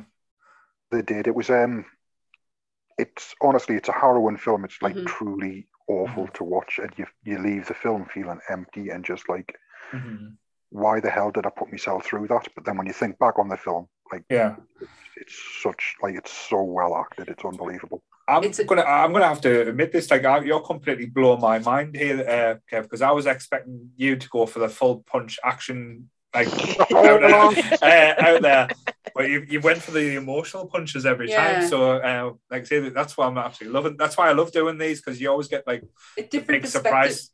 Yeah, different perspectives of people as well. Isn't it amazing though that you can walk into a film where you know the ending, you know what happens, you know fully well because you sat and watched it live, but you still come out of it feeling crap, even though you know before you go in how you're going to feel, but you'll still put yourself through it and still know that you're going to come out at the other end feeling probably worse than what you did when you went in. And we do it to ourselves all the time. Certainly. No, cool. But I will check that one out. Probably I'll not be on the day where I'm feeling a bit down. But, don't get drunk first. Do not get drunk first. But I know I'll keep joking with my mum and dad, because when, like I say, I know I shouldn't really say this. I want to get myself in trouble. We normally fly when my mum and dad go to Florida every year. Like, well, we're not with the pandemic, but we always try and book around September 11th because it's a cheaper flight. So it's like that's the type of thing that you do get benefits from. But again, it's horrible to think that like people had to go through that for that aspect to happen. Yeah, it's awful, awful. I overdid it with the documentaries that were on last year. Was it an anniversary last year as well? Yeah, it was 20 years last year, wasn't it? Yeah, and I totally overdid it. Oh, no, last year, yeah. No, sorry, I'm forgetting what date it is. It's 2022, Grant. No, I've got a customer with that today as well. I was good. Oh, so did you start work last year? No, this year? No, it was last year. But yeah, it's crazy. Like, think, because we're at that age range now where we can still remember, or wasn't that like, no, it's 20 years ago, but still doesn't feel that long, because you can each remember the day you saw that happened, and the aspects of you can remember exactly where you were, exactly what you were doing. Mm-hmm. Oh, definitely. It was my second day of my first ever full-time job. Mm-hmm. I knew exactly what I was doing. It's so crazy that I couldn't tell you what I did yesterday, but I could tell you what I did that day. Yeah.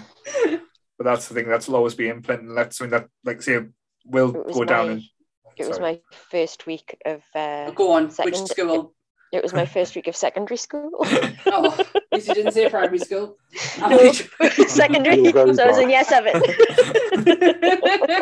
I know I mocked at the beginning, Kev, but that is a really good choice. I will never watch it, just for the reasons I said, but such a good choice. It's a great film, honestly. It is. It's I understand your reasons for not watching it, but it is such a well-acted film. If you're not going to watch the film, just watch the trailer. Okay. Cool. I can do that. No problem. I can do that. So we've got a Poorly Grant who's very quiet, bless him. So we'll move on to his next pick. Keep hitting mute so I can cough my guts up here. Is that what you're doing? Oh, bless you. Yeah, I don't want to be drowning you out with a coughing and hacking and whatnot. So my next choice is a comedy film from 2006, which was written by the creator of Beavis and Butthead.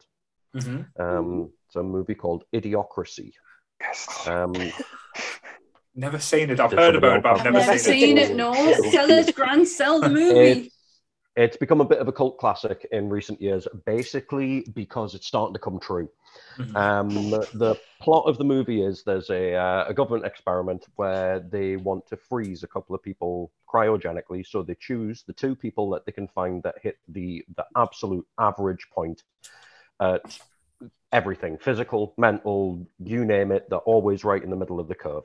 One of them is a soldier, played by Luke Wilson, and the other one, they have to go a little bit further afield in order to find her, and it's a prostitute called Maya, played by Maya Rudolph.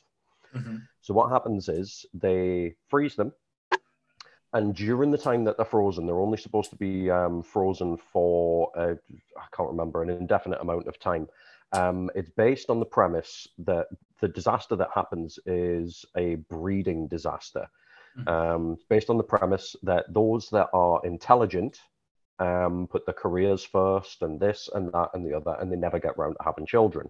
Whereas the American talk show style kind of Jeremy Kyle Springer type demographic of humanity breed in litters and have 20, 10, 15, 20 kids at a time.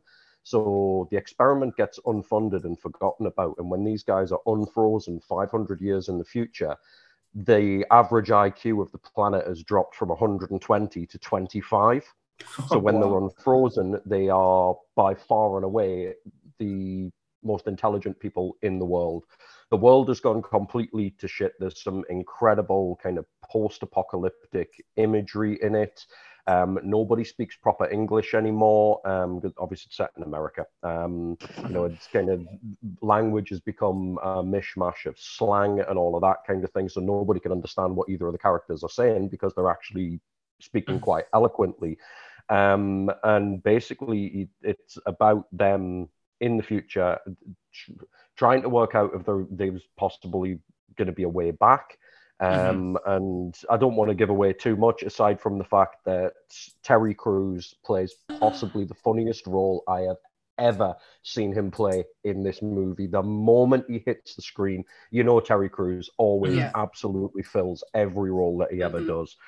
His role in Idiocracy it will literally have you pissing yourselves laughing from watch this now. Start to finish. If nobody's seen it, I want to kind of leave it there. Like I say,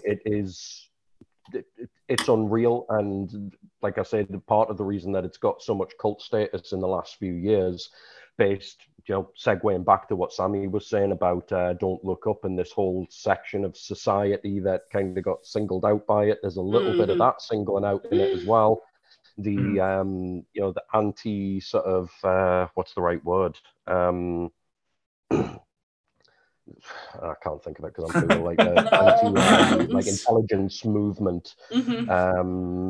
You know, people don't trust people that actually know things and that kind of stuff, and it's obviously massively inflated because you're 500 years in the future. People are genuinely terrified of the fact that these people have some level of intelligence.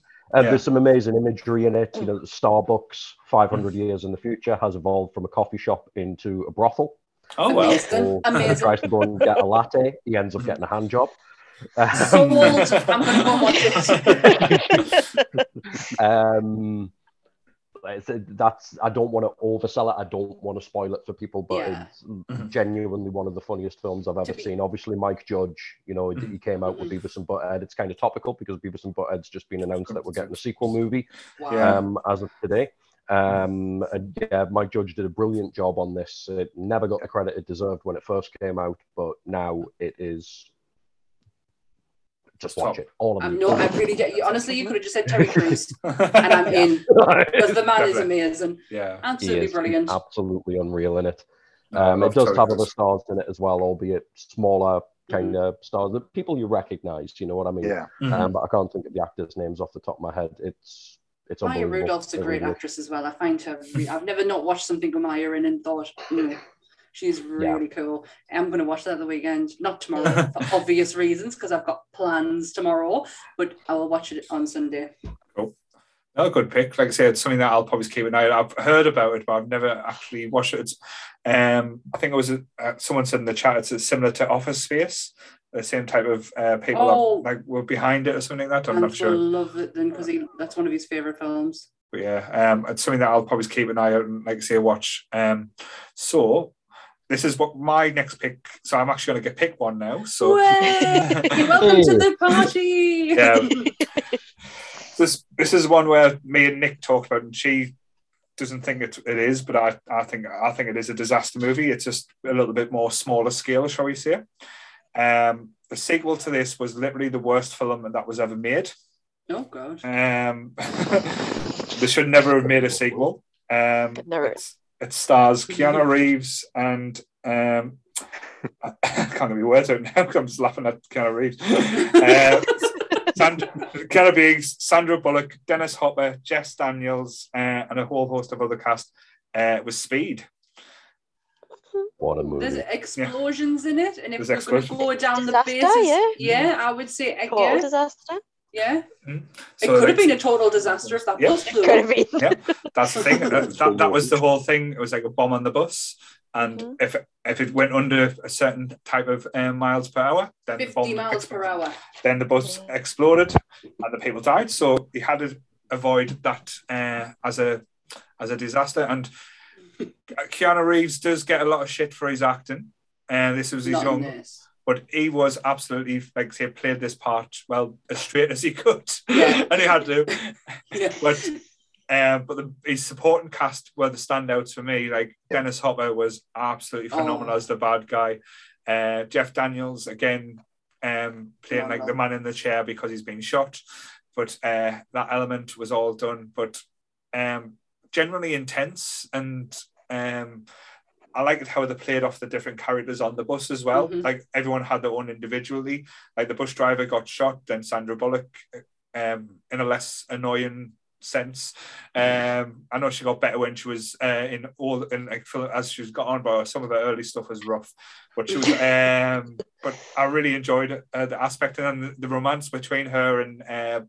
The chemistry. The sexual tension in that movie is unreal. It built up quite nicely, and again with the speed, and then like they've done the all action trope skit. Or you're running out of road. How the fuck are they going to run out of road in LA? and then they do this impossible jump that is just absolutely phenomenal, which I think they try to recreate on Mythbusters to see if this jump was possible, and it turned out not a chance in holy hell. Only in Hollywood, kids. Oh, sorry, it's one of those films where, like, when you're describing it and you describe the premise of it, you kind of if you haven't seen the movie, you kind of look at someone and go, "Really?" Yeah. Keanu Reeves. Like, it's a bus that can't Really? But like when you watch it, it works so well. It's so 90s though, isn't it? It's so 90s. It was that popular and that famous Father Ted parried it. Yeah. Oh my That's God. what I was just thinking about. The milk boat. Oh. But I some of the lines in the film, though, what was it? Pop quiz, hot chat. Dennis Hopper was saying, and the fact that how he caught him as well was because he used his retirement watch. Yeah. That element was so like little things which again we didn't get in many action horror films, action movies where they took the details to heart. It's them little things where I don't think there's any open-ended comments or anything that's left where you would question it, unless the magical jump where it jumped over the highway. But everything the decisions they make sense. They need to keep going. So they go on an airport where they can just keep going round and round in circles. Brilliant. They find out it's on video or they're being filmed, so they work out how to loop the video without getting them off. And the whole aspects of when that woman who gets scared and she tries to get off and they blow off and she goes underneath the tires again. Yeah, horrible. But the less we talk about the sequel, the better, I think. I've never seen it. I've never ever seen it. Not even Willem Dafoe could save it. No. Willem Dafoe's in it. He's the bad guy, as you'd expect. Yeah. Well, Keanu Reeves actually turned down. He refused to come back for the sequel because he thought it was going to be that bad. And he was right. We didn't need a PDA. So yes, that's my third and first pick. Is Speed. Yes. So I thought that one would have been a little bit because it's very in my head it's very much like the Towering Inferno or Backdraft even could be classed as a disaster movie for the aspects that they have. But that was my little homage to the action films, shall we say? Action disaster movies. Let's give it its own own genre, along with everything else. Horror disaster. This is what we were talking about yesterday. Zombie disaster. There was a man who stubbed his toe and went on a rampage. Disaster. Dropped his McDonald's. Disaster. An American somewhere didn't get cream in the coffee. Oh! Disaster. It's now the new multiverse word. Yes, so certainly that was my pick. So awesome. Back to Charlotte for number 4 now, is it? Yep. Yes.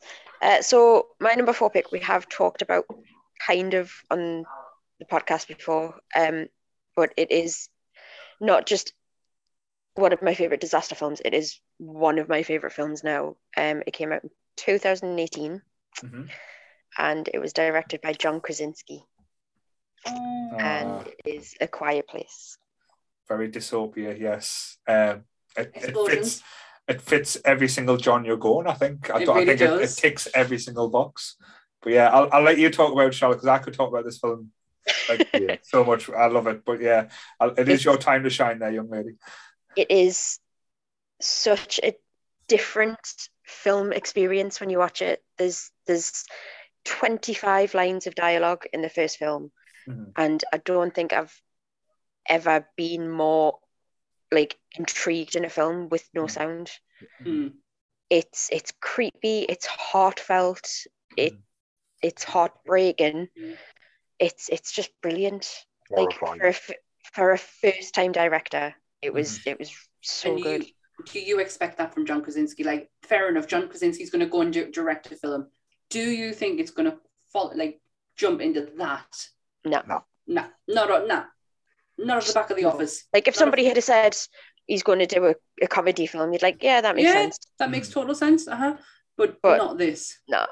I watched The Office, and off the back of that, I don't think John Krasinski's going to do a film that's going to make me sit back on my seat in a silent cinema and go, "Oh fuck!"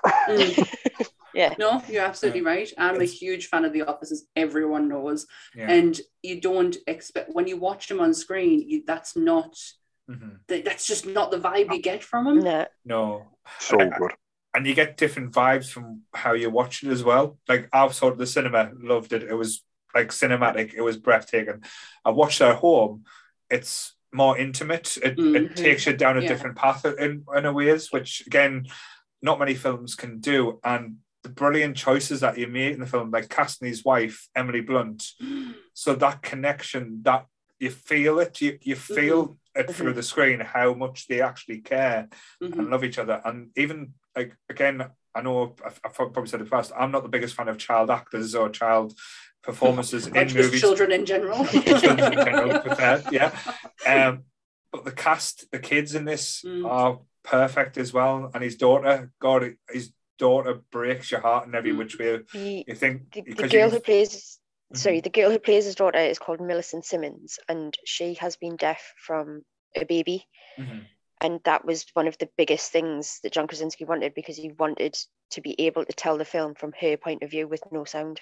Just true representation of, I love that. I really do. I love that we are now at a time where deaf actresses and actors are being not just used for the fact that they're deaf. Celebrated. Not just used for the fact that they're deaf, but to be actual actors. Like, look at Connie in Walking Dead. Angel in Walking Dead. If you didn't know, she is deaf. She may not be full on like Connie is, but I'm just using their characters' names because I generally don't know their actors' names. But I love it. I absolutely love it. I mean, look at Strictly. I know this is just far afield, but look at Strictly Come Dancing. They had a deaf actress dance who cannot hear any of the music, and she won.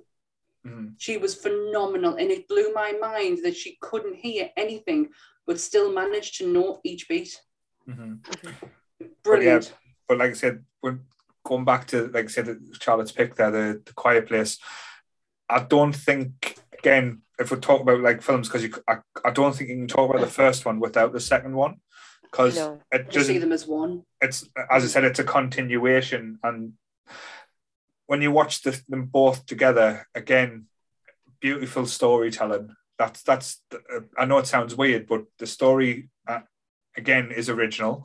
It's nothing that you expect, and like the twists and turns, and like, again, spoiler if you haven't seen it, what happens to John Krasinski's character at the end of the first one. Honestly, you do not see it coming. You do not want it to come. But the film doesn't work if it doesn't happen.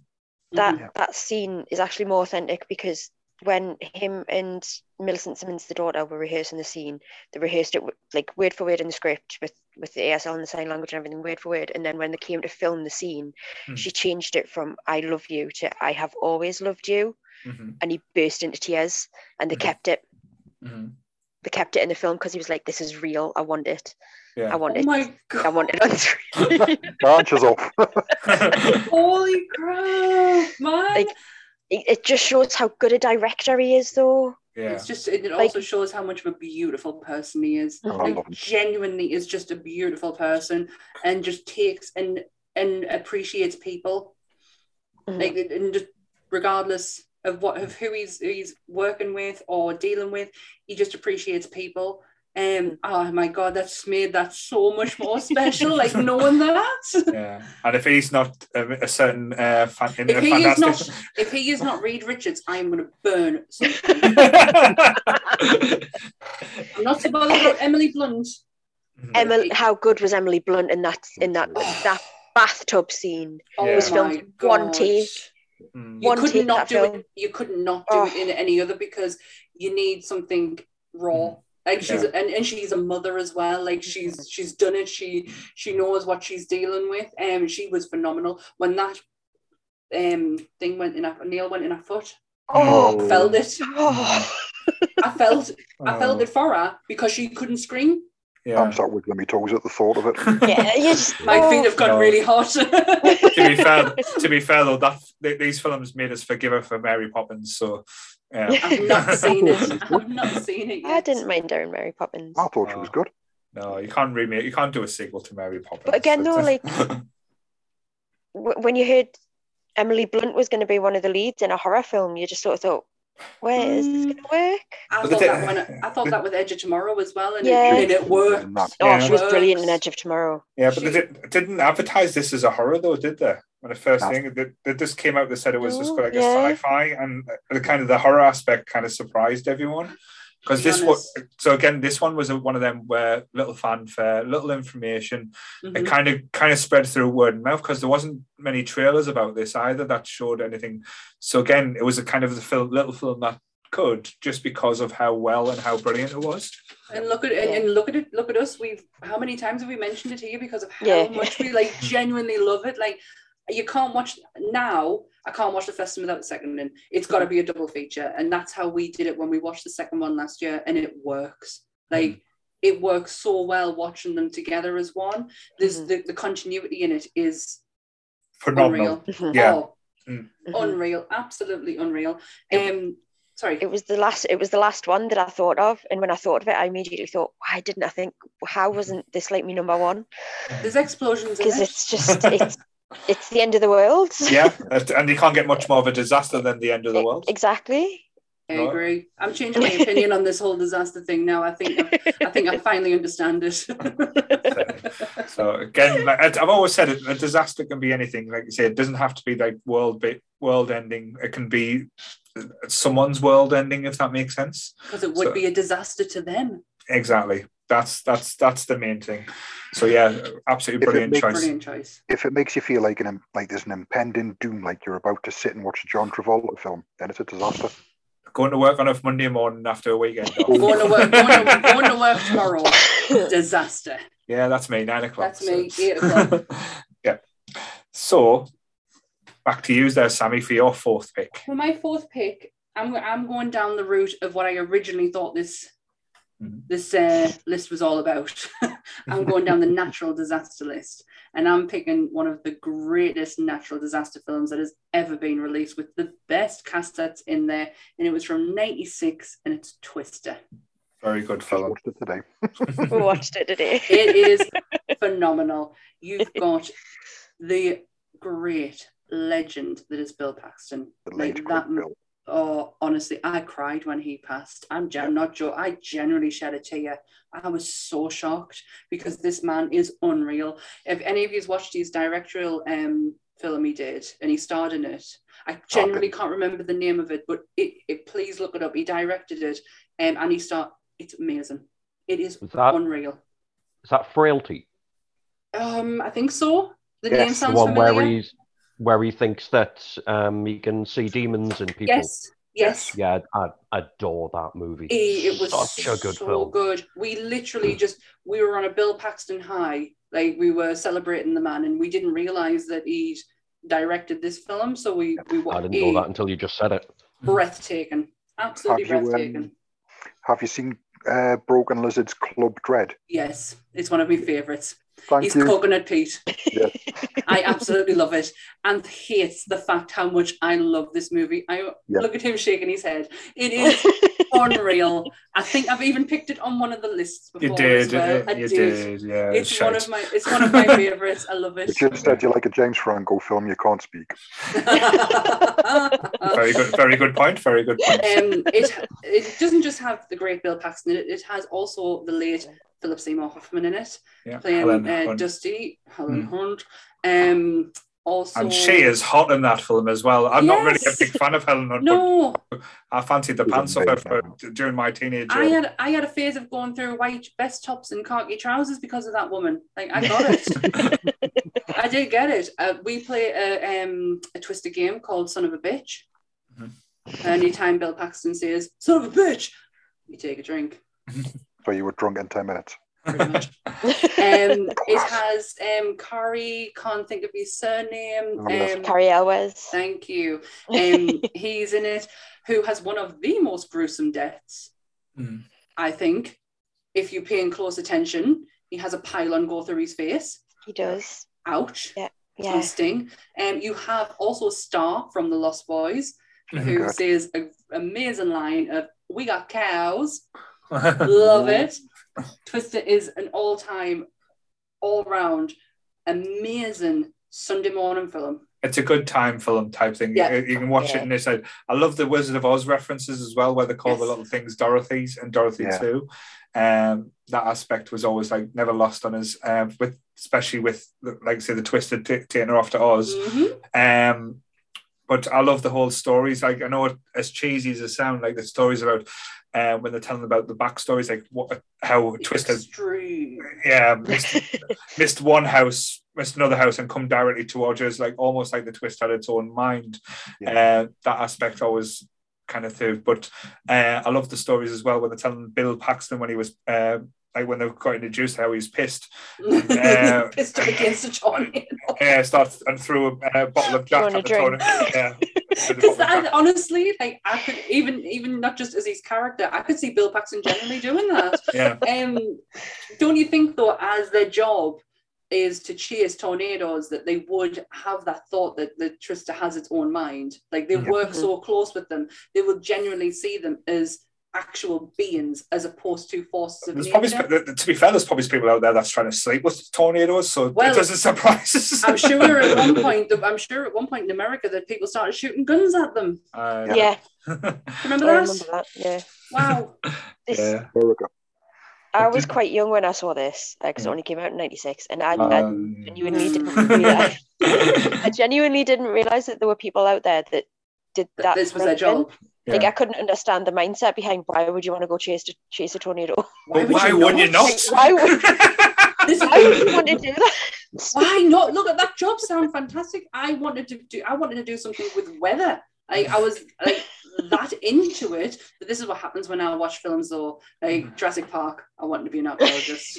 Yeah. I went through a very long period of time of wanting to be an archaeologist so badly.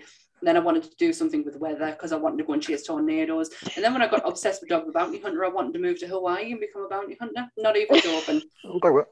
That's why Sam, like, we have to be careful when we mention the word cult with Sam, because Sam's like, yeah, get me in there. I would genuinely join one. We all know this. But I say it's like say in the elements in it, it shouldn't work as a film as well as it does. But it's just a very good, like say, as I said, a Sunday morning action film you can put on, and there's all different aspects. And again, I never thought I'd feel sad about a CGI cow. Yep, and I did. I certainly did. Yeah. That food scene though, where they're all eating at our auntie's house. Oh my Steak. God. That potato man and that gravy, it looks amazing. Absolutely amazing. The ride in Florida was horrendously bad. But it's not a ride. It wasn't a ride, it was an experience. Sorry. Yeah. But the opening bit, when you're standing in queue, you have Bill Paxton talking to you, and you have like a full-on, you're in like the house, you've got like cars above you and stuff like it's you're proper in it. And then Bill Paxton's just talking to you, and you're like, and this is why I waited to do this, because I just want to hear you talk to me. You get fucking soaked though. That's God, yes, you do. It's not there no more, but it was an experience, and it was a fun one, and it's just like it's lovely. I love the movie. It's a proper family film, like, and it's one of my family's favorites. We all love it, and I couldn't not have it on a disaster list. Cool. So going to Kev for his number 4. I've changed my number 4 on your last pick. I did have Deep Impact, but on your last pick, I thought, well, if that can be classed as a disaster film, I'm going to go with Blown Away with Jeff Bridges and Tommy Lee Jones. Yeah. Never heard of it. It's been a while since I've seen that one. Good film. Yeah. What was it? Was it the 90s or the 80s? I think it was the 90s, wasn't it? It was the 90s. It was the early to mid 90s. Essentially, Jeff Bridges is a bomb disposal expert. Yes. And Tommy Lee Jones is an IRA terrorist in America. Yeah. So Jeff Bridges used to be IRA as well. He was tricked into it. Mm-hmm. And it's essentially him and Forrest Whitaker. I think it's Forrest Whitaker. Yeah, it is, because he's the arrogant one. They're trying to hunt him, like Tommy Lee Jones, down while he's hunting them. Mm-hmm. And there's bombs all over, like I think it's Boston or somewhere, and they're just blowing the shit out of it. It's class. Yeah, but that what I reminded as well, Tommy Lee Jones's accent was terrible all the way through. His Irish accent was bad. But yeah, I can remember it was early 90s. I'm sure of it. But it's entertaining as well, because Tommy Lee Jones is full on like Batman Forever type Tommy Lee Jones, where he's completely out of it and just going nuts. Yes. I think he did this either just after The Fugitive. Was that right? It was just after, yeah. Yeah. Greatest film ever. Love that. It's only because I watched it last year. I remember this one because it came out the pictures. It didn't do well, but it was. I think it was shown on BBC One. Yeah, I think that was when I watched it because it was on like one of the Saturday night movies. I thought because I just always liked Tommy Lee Jones' film, but I remember watching these being absolutely manic and crazy all the way through. But it's an entertaining watch. It is. It's like I said. Just completely because one of his bombs goes off and he goes deaf in one of his ears as well. So if I'm remembering rightly, or am I just totally making that up? No, you've got it. Yeah, I think the most memorable scene for me is when they're doing like the practice runs in the training labs, and Forrest Whitaker's just such an arrogant arsehole thinking he's the best. And Jeff Bridges is just like, right, congratulations, come and disarm this one for us. And he takes a step. You hear a click. He's like, yep, you've just stood on a bouncing Betty. Bye. And just walks out of the room. Disarm that, you prick. Bouncing Betty's a landmine. You stand on it, you take your foot off it, bounces up to waist height and blows you in half. Brilliant. They're an actual thing. Yeah, the bad boys. Yeah, they're an actual thing. They're nasty. They sound it. But yeah, he's trying to disarm it, and he just goes, you know what it is, fuck it, and he just steps off it, and all he sees is just paint splatter everywhere. And then Forrest Whitaker walk out just covered in paint, pissed off. It's brilliant. Nice. I've never heard of this. It's a good film. Yeah, it's one of them things where it had a decent budget, but I think the subject matter was a little bit too, especially with like going around being the IRA at the time, bombing around America, especially around the time it was. I don't think it got a cinema release in the UK. I could be wrong there, but I'm not sure it did. But I think it came out in America. But it was around about the time when they were making a few IRA films, because I'm sure it was about the time with Games and stuff. Patriot Games, and is that the one with Harrison Ford and the Jack Ryan novels? Yeah. Yes, because them came out around about the same time. Yeah.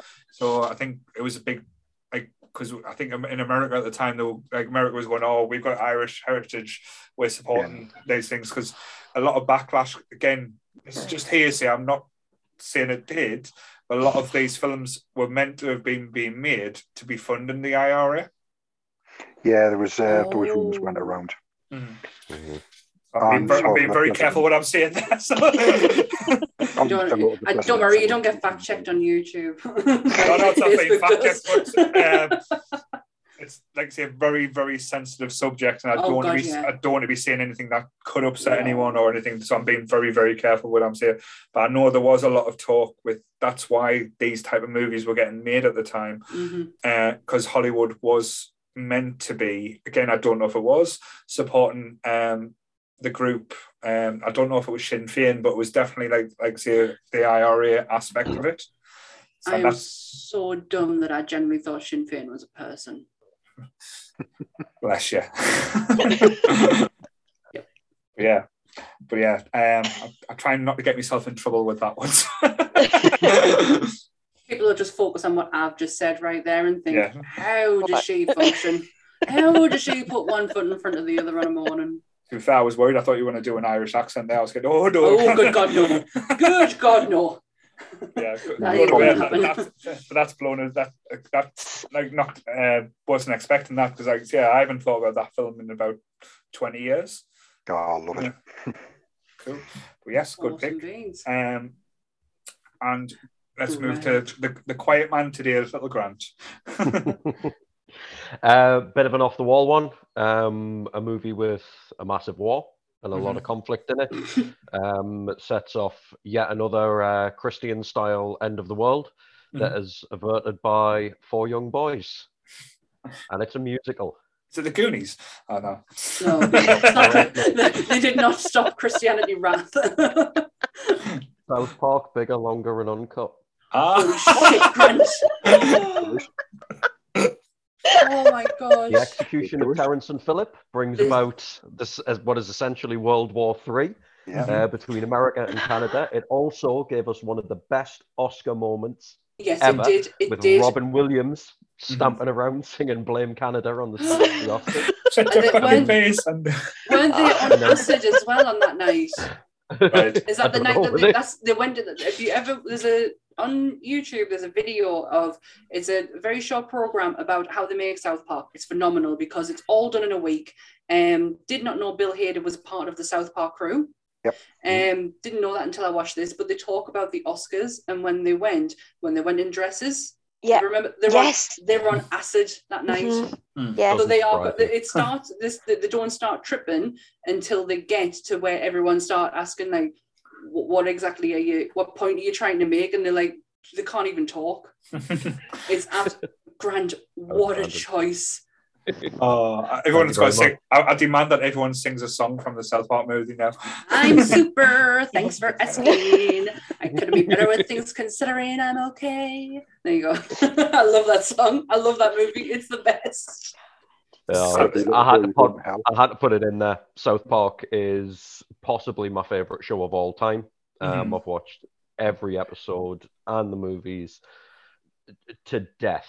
We're talking about singing the songs there. I can recite entire episodes, but when I was thinking about end of the world type scenarios, and then obviously you've got the bit at the end after they've executed Terrence and Phillip, and Satan pops up, and then the entire world is saved by Cartman swearing repeatedly while he fires lightning bolts out of his hands. It's like, that's so good. Gotta go in there. I just like I said, I think we're skirting the point of the part that's like that Satan is Saddam Hussein's bitch. The song that Satan sings though is on my movie playlist because it is absolutely phenomenal. Little Boy, You're Going to Hell by Metallica's in there as well. The whole movie itself is just you're up here, like your cheeks are like up high because you cannot stop smiling. It shouldn't work. It shouldn't work. No, the whole concept of South Park shouldn't work, but it does. And we found out the other week that Charlotte's mum and dad absolutely love South Park as well. So. My mum watches South Park, yeah. So I don't know why we're saying we're not going to swear. I never even crossed my mind for a disaster film. Never even, but it is. It is. It's one of the biggest disaster movies out there. Because Christians really know how to bring Rathmine, so yes. Yes, they Brilliant. Wow, I am totally blown away with that choice. I really genuinely am. It is phenomenal. Well, Grant. This is why you hate Grant. I want to watch this. I want to watch it again now. Though. Me too. Me too. I have such a list of films to watch now. This is why I love doing this, because I'm like, I need to watch this now. Absolutely. What I adore most about it, and Trey Parker actually do it, and Matt Stone do it quite a bit. They did it with their first movie as well, Cannibal. Yeah. Is that they always took musical elements in, yeah, and I love that, regardless of how weird the subject matter is, or how bizarre or how grotesque or anything like that. They always throw themselves right back into this proper kind of larger than life musical theatre type scenario, and I think that's absolutely brilliant. You wouldn't think it looking at me, but I do actually like a musical. No, we've had this discussion before because I'm a big musical fan as well. So I think any type of entertainment I'm all game for, but if it's got a little bit of a catchy song and a dance, I'm quite happy with it as well. If you love South Park, watch the making of an actual South Park episode. You will generally fall in love with them too, even more than what you probably have right now, because they are such kindred souls and spirit. It's ridiculous. Like, these worked together for how many years and still get each other. I think there's no ego with them too. They know exactly what they want. I think Donna would be upset if we didn't mention Orgasmo as well. Her favourite film that she bangs on about it every 10 seconds. The opening song. You're going to make me come, or I'm going to kick your butt. What's the song in that film again? Oh, can't remember now. Now you're a man. You're a man. That's it. I'm off on one now. Much. Bless. But what a film. South Park the movie. What a choice. Grant wins. Sorry. Yeah. I didn't think of that. Never would have even. No, I'm going to bring my choice a little bit more serious now. Let's bring it back down to earth then. Well, funny enough, it does star Sandra Bullock. She's not too many characters are in there with her. I think George Clooney has a little bit of a cameo. Gravity. Oh my God, Paul, that movie is beautiful. Absolutely shot perfectly. And again, you've said it better than I could have then. Coming back to Earth. What the person goes through. And as I said just before, with it only having one main character in and going through the stress and everything that she goes through to get home, and the aspects like the meteorite going around the Earth and destroying it even more, and then that timescales and having to make the decision whether to go for it or wait and see what happens, and the fact that she makes a jump. And again, I know a lot of films have mentioned the cinematography in this film is not being beaten. Personally, I don't think there's a better looking film out there than this one, and this film completely blew me away because I wasn't expecting what we got with this film. I've never felt anxiety like it in a movie. Oh no, like every aspect makes you feel uncomfortable, makes you hurt in a way. It makes you feel every beat and every breath that's just taken, because you know you're dying for her to get home. And again, I know I give her shit before, but Sandra Bullock is absolutely phenomenal in this film. Unreal. What I would love to have seen it in the cinema and never did. I watched it at home. What I want to do, what I would love to have done, or what I would love to do, is watch it in a planetarium where it's all encompassing, it's all around us. How you've got to like move to be with that. I think it would be quite an adjustment.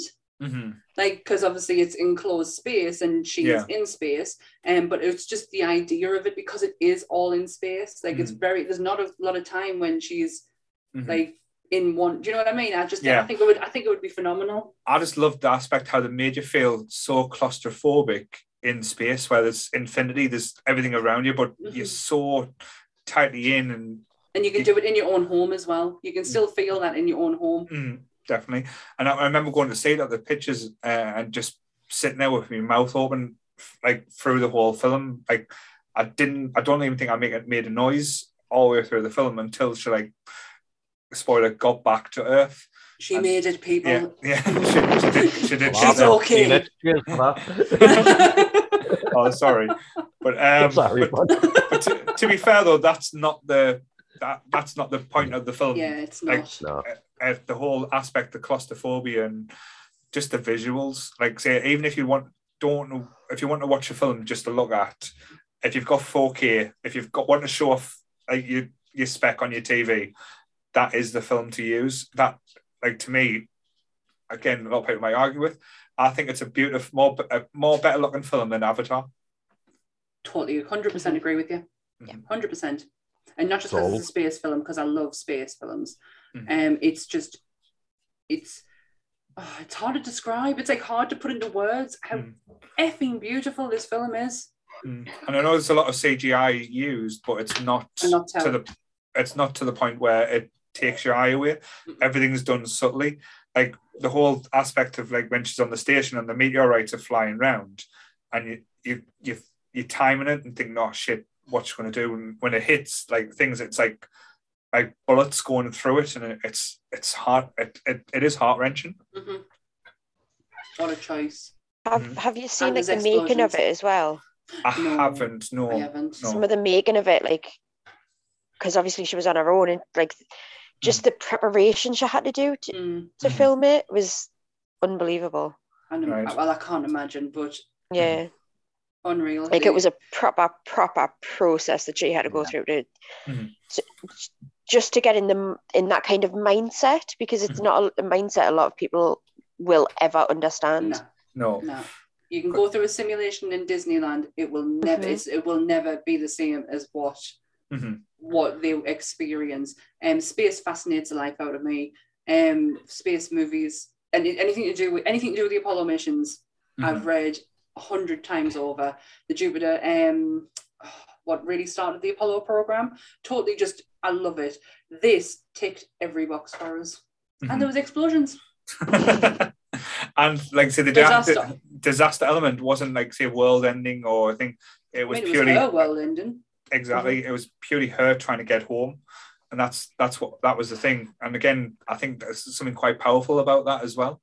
And her desire to get home and what she pushed. And I don't think, as I said, I don't think many people could have done. I know it's impossible to say, but I don't know how I would have reacted in her situation. I probably would have just sat in a corner and cried.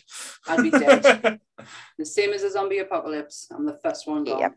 I'm that stupid. I'd probably do it to myself.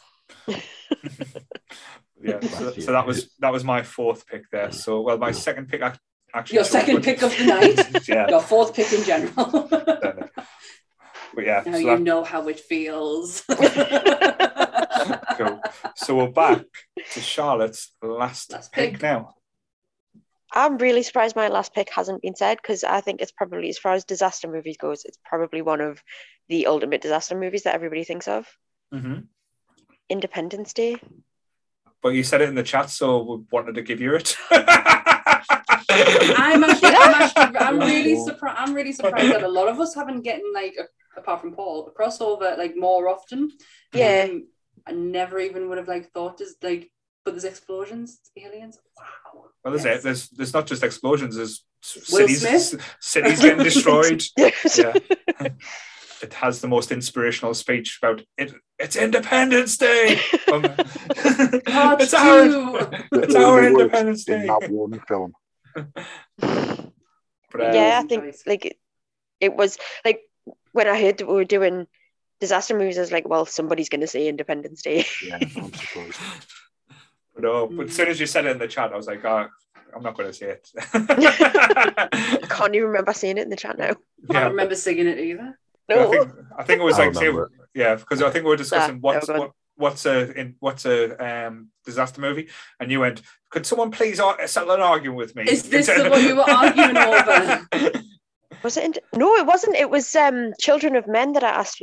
No, it wasn't. It was Independence Day. I said it was sci-fi. Yeah.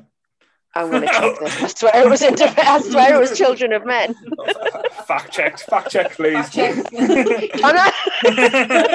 Moderator. But yeah, Independence Day. Yeah, and Donna's just confirmed you did say Independence Day as well. Oh, damn it. Yeah, she's confirmed. You're wrong.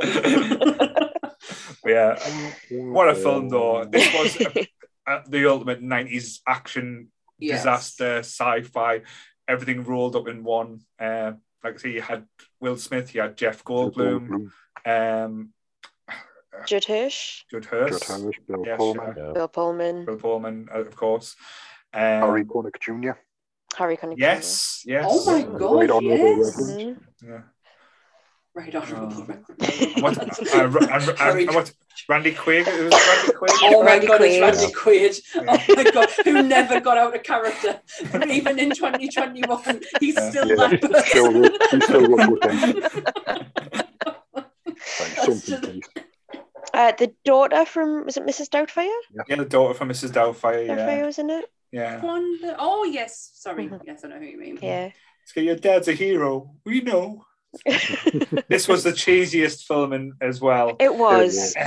It was a Christmas film in our house because it was always on Christmas Eve.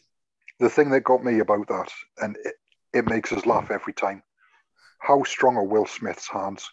This alien in its spacesuit smashed through the barrier, smashed into the ground, survived in its protective spacesuit, and got knocked out by Will Smith.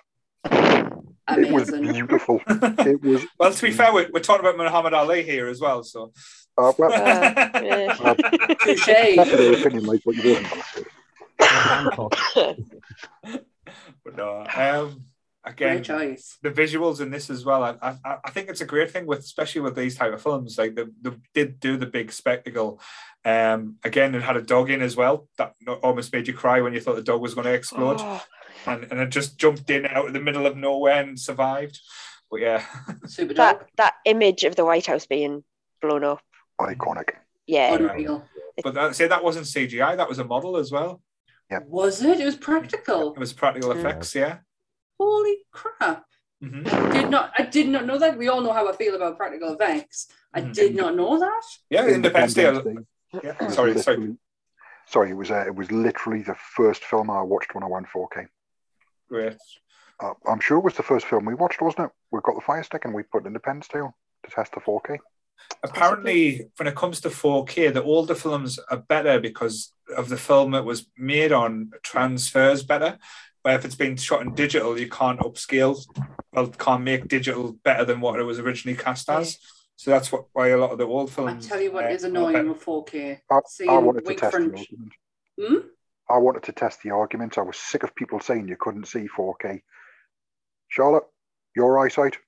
Can you tell the difference? It's terrible. I can tell the difference. What I've started to notice is my 4K is so clear that I'm starting to see lace front wigs, and I'm starting to see the lace front at the front. I've noticed on The Witcher. I've noticed it on the movie that I watched, Don't Look Up. I'm seeing people's makeup lines. If you watch Selling Sunset, you can see their makeup line going down. It's infuriating. I'm like, I love the quality. I just don't want to see that. I don't want to see lace fronts, and I definitely don't want to see aging makeup lines. Tell you what's the worst one, Back to the Future in 4K. You can see when Doc Brown gets the aged up makeup on his neck. You can see the cut-in line. You can see the cut-in lines there. Oh. Yeah. When he's aged up. That one then. Yeah. Oh, God. It did make us sad when I saw it, but it made me so sad. The perfect film has its flaws, but yes, Independence Day, top film. Great choice. Again, it's just pure entertainment. It's cheese factor. It's 90s again. It's 90s. It's American shit, but yes, it's fun American shit. It's a million cliches rolled into one, but it just works. And the sequel was terrible. So yeah. Never seen it. So bad. Yeah. Bloody hell, Grunge pipes up for that. but the thing is, though, the idea behind the sequel was I like the idea. It's just the execution. It's how we basically used the alien technology that had explored to try and defend us, but then they couldn't get any of the original cast back, so they had some weird kid playing the Will Smith character but grown up. That was Usher, wasn't it, or someone like that? I don't know. It wasn't good. He was in Shaft. I can't remember. Yeah, I know who you mean. Shaft's son. Yeah, it was one of them things. There was a lot of missteps all at one, but it could have been something special, but it just wasn't. One to miss. Yes. It was a film that didn't need a sequel as well, though. That's the thing. No. It was perfect as it was. Just leave it standalone. Certainly agree there. So move on to Sammy's last pick. Right.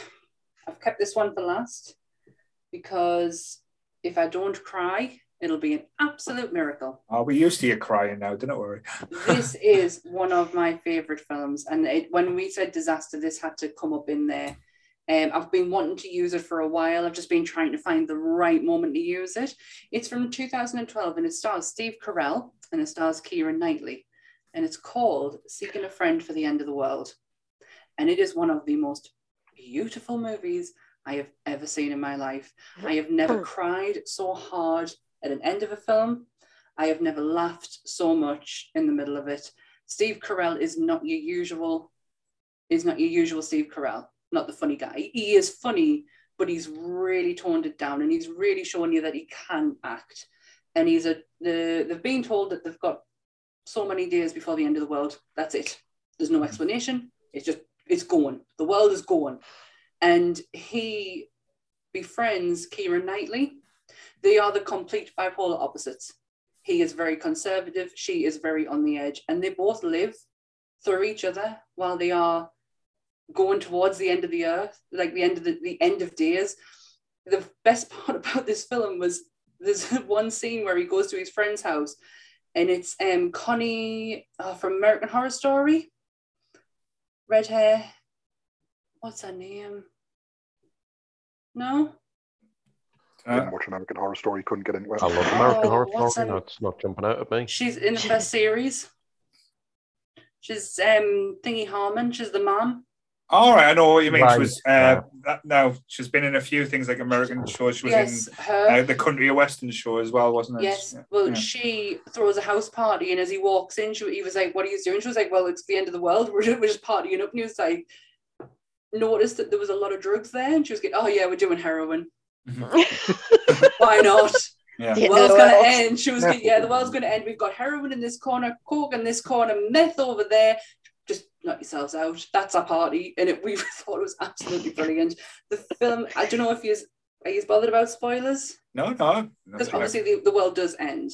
Right. It does generally end. It wasn't a ruse or anything like that. It actually happened, but they fall in love with each other. Oh, right. Right at the end. So it's a bit of a sweet one. And they see the world out together, in love, as one. It is absolutely beautiful. So it's a little bit like Don't Look Up type thing in that aspect. Yes, where in that this is why I kind of separated them. So it wasn't like I was picking one and that was exactly the same as the next one. But this was always the first on my list, always. I was hysterical at the end of this. I was like, can't believe they found each other. Like these people would never have found each other in normal circumstances, but they were so right for each other. Yeah, they give each other something of what the other person needed at a time when most needed more than anything. So and it was gone.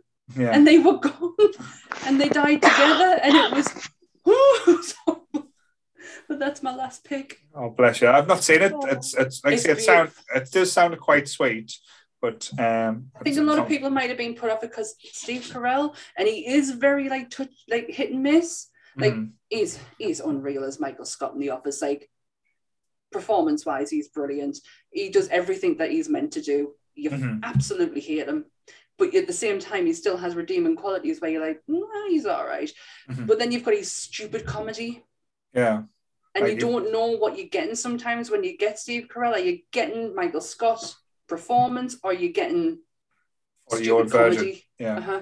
And he is amazing in this. Like absolutely amazing. Keira Knightley, not someone who I would go out of my way to watch a film with her in. She was brilliant. She kept her accent. She didn't drop it. Yeah. So she wasn't putting on a fake American accent. So it doesn't take you away from anything. Yeah. It's just it was a lovely story and one worthy of a disaster movie. Cool. List. Might be one I keep my eye out there. So very good. Cool. Yeah. So we'll move on to Kev's last pick now. Is he going to keep up the emotional, or is he going to go back to with a bang? I've changed mine again, based on something that Sammy just did, because I was going to have Shaun of the Dead. Right, cool. Shaun of the Dead, but based on what you were talking about before, and then Sammy saying everything about space, it got us thinking back to the 90s, and how can you have a 90s disaster without Apollo 13? Very good. What a cast. What a cast. Movie. The late great Bill Paxton, Gary Sinise, Kevin Bacon, Tom Hanks. It's got the works. How the hell did I not think of it? I have not thought this through. I literally didn't think of it until you said, including the Apollo missions. I didn't want to do two space films, so I had Apollo 13 and Gravity. I chose Gravity over Apollo 13. I chose Gravity over oh my gosh, I'm so peed off with myself right now. Do you know what I'm peed off at? I'm just peed off. I generally don't mind my list for once. Sometimes I question it, but no, I generally don't mind it. But I'm really peed off that's not in there. It's just such a good film, and let's face it, it spawned the greatest line of the 90s. Like, it was one of the most quoted lines of the 90s ever. Houston, we have a problem. Yeah. Well, to be fair, not just the 90s, it was it's been from the 60s. It's some when it actually happened. So I love it. It's a true story, though. That's the thing. I think that's why it has a lot of impact as well. Yeah. And the actors that they used as well, like Tom Hanks. He's a powerhouse in anything he does, but he was 100%. On top 4. And was this because it was Ron Howard? But was it Ron Howard's one of his first directors, or like say big? One of his first big ones. Yeah, it was. I forgot about that. The only thing that, and this is just me being a huge nerd over the fact of how much I've read on Neil Armstrong, Tom Hanks he just doesn't have, because he's so smart, he's so intelligent, he's so quick thinking. Like, it just didn't come across that way. That yes, he was smart because he knew what he was doing, but Neil Armstrong was like so quick. Yeah, but Tom Hanks wasn't playing Neil Armstrong. No, he wasn't, was he? He was playing Jim Lovell. No. He was playing Jim Lovell. Yeah. He was. I am so tired. Oh, bless you. You've had a mare, that one. I was just going to let you run with that one for a bit there. No, it's fine. It's not the first time I've done it. I've gotten names wrong. I've gotten places wrong. I don't hide who I am, Kev. I know what I'm about. It's just the fact that you let you go on. Yeah. I think we all did, though. We all did. We were just like, where's she going with the Neil Armstrong thing? With the friends, the family? Well, just so you know, Neil Armstrong's a really intelligent man. Yeah. There you have it. Well, but no, we played Jim Lovell. I thought Gary Sinise and Bill Paxton stole the show on that one. I thought Kevin Bacon. I'm a massive Kevin Bacon, but Gary Sinise is like the nicest guy in Hollywood. So I give him props for everything he does. And Bill Paxton, that's Bill Paxton. Yeah. No, especially when he starts freaking out and like all of them start like thing. But I thought Kevin Bacon, like, again, just for the man that missed, like for what happened to him and stuff like that. I thought it was like a really powerful performance from Kevin Bacon as well. He came a long ways from the guy that got stabbed in the neck in Friday the 13th to basically that role. Yeah, especially considering he came in quite late in the film. Like he wasn't. Yeah, he's not in straight away, is he? No. And he was really good. Like the entire cast, which is phenomenal. And that film in general, it was such. I'm not going to say a hard film to watch because they made it quite easy watching for what it was about. But it was kind of harrowing when it came out in the 90s. And like there was kids watching it, and you were just like, "Oh Jesus Christ!" Well, they did watch the what do you call it? What's the one that went up in smoke when literally on live television? Challenger. Yeah. I think people are a little bit desensitized when it comes to space. Probably in America, not so much here, because they watched Challenger go up, and that is some horrible footage. Yeah. And was it Apollo 11 that burnt up when it took off? I think so. It didn't even get up, did it? Yeah. No, I just kind of lifted a bit. Burned from the inside. Yeah. And you think about it, they've recently sent poor William Shatner up there as well. So that's right, they did. I still think they missed a trick there. What, setting him on fire? Planting the bomb. Oh my God, I really, really, really wanted them all when he came back down to be dressed in Starfleet uniforms and be like, "Oh my God, Captain Kick, you're awake." Totally gone. My Norman has gone before. I would have done it just to mess with him. You should have totally got off the rocket arm in arm with a hot blue alien and just been like, I was going to say that, have everyone come down, like everyone in green makeup and stuff like that.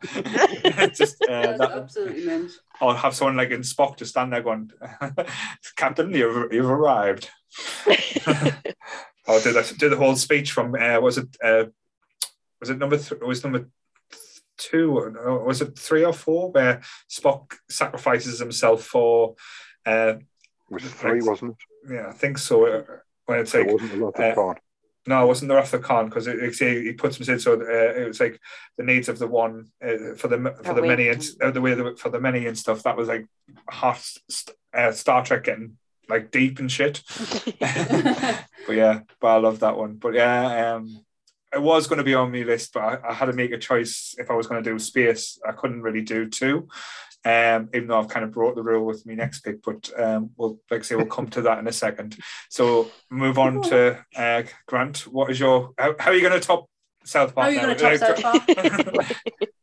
I'm sticking with Space 2, with a movie from 2015, which is disaster after disaster after disaster, and includes the most disastrous scene involving potatoes that you'll ever see. Oh my God, it's not. Oh.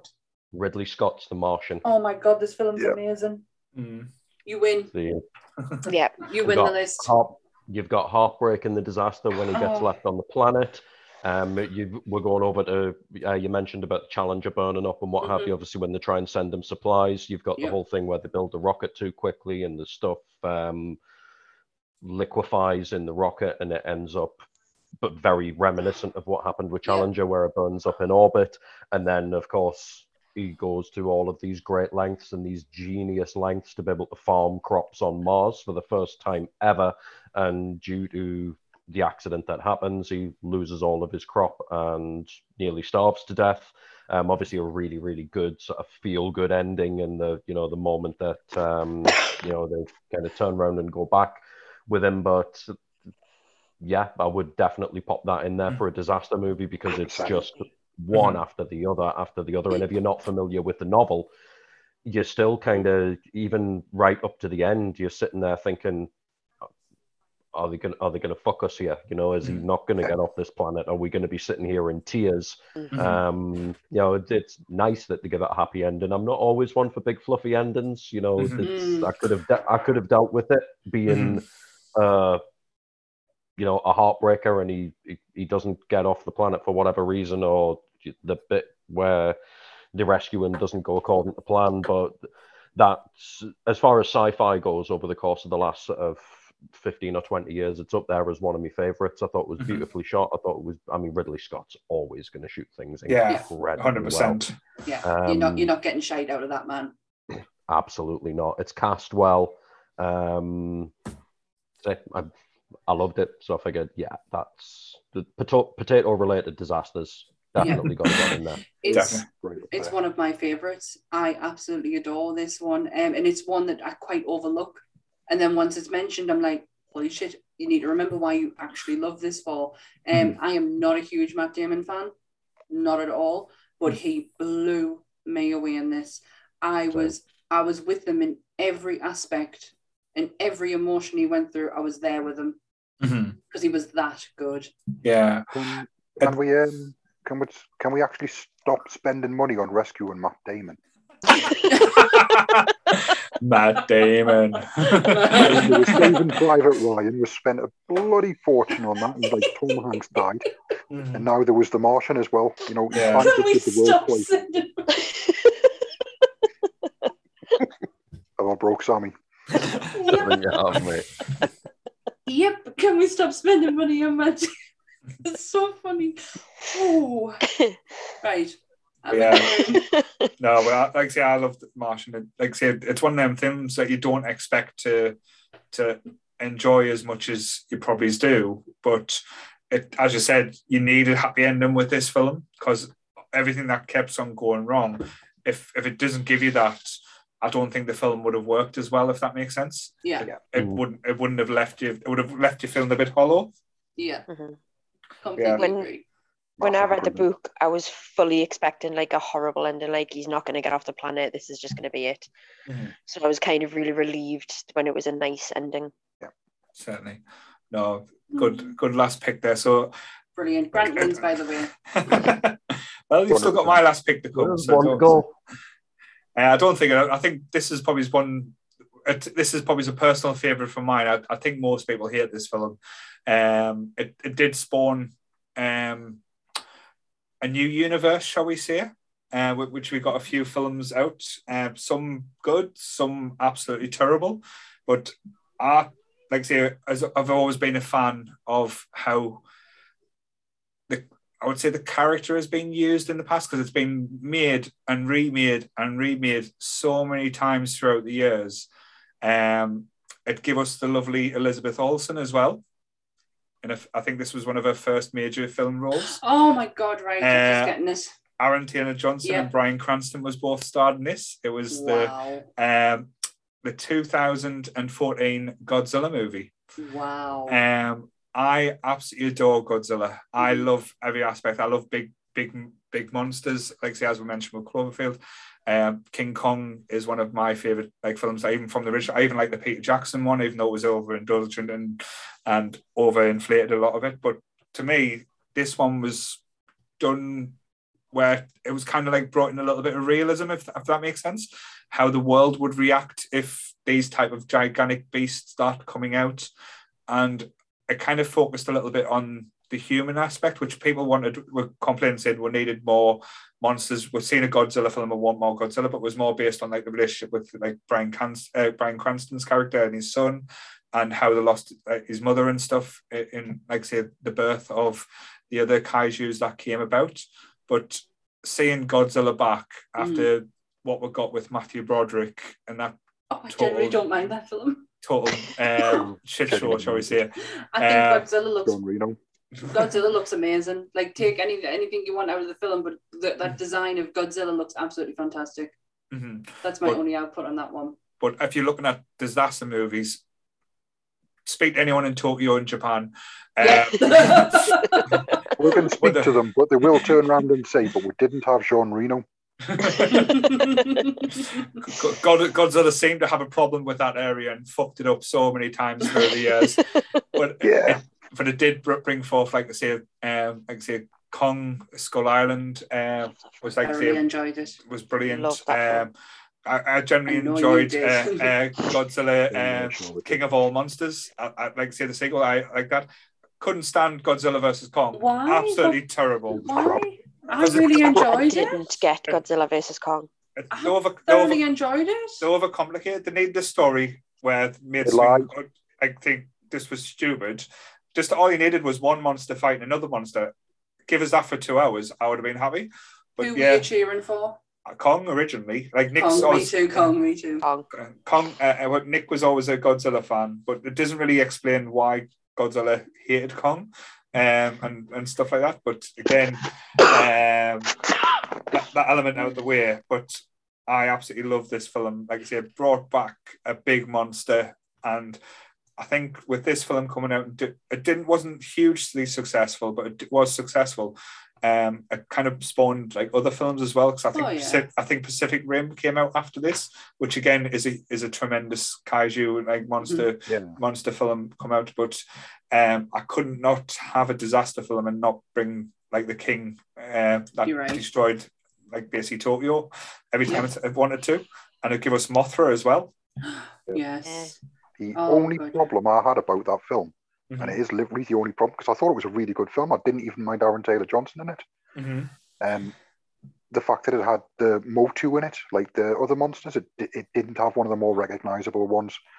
Like I really wanted like Radon or King Ghidorah, like we've got in the sequels, or Radon, or just one of them, just to pop up. But it was just like, oh come on, I've waited all this time, and then Mothra. I think Ant was the same. He was like, because he's very much into kaiju, he's very much into Japanese culture, and he absolutely adores Godzilla.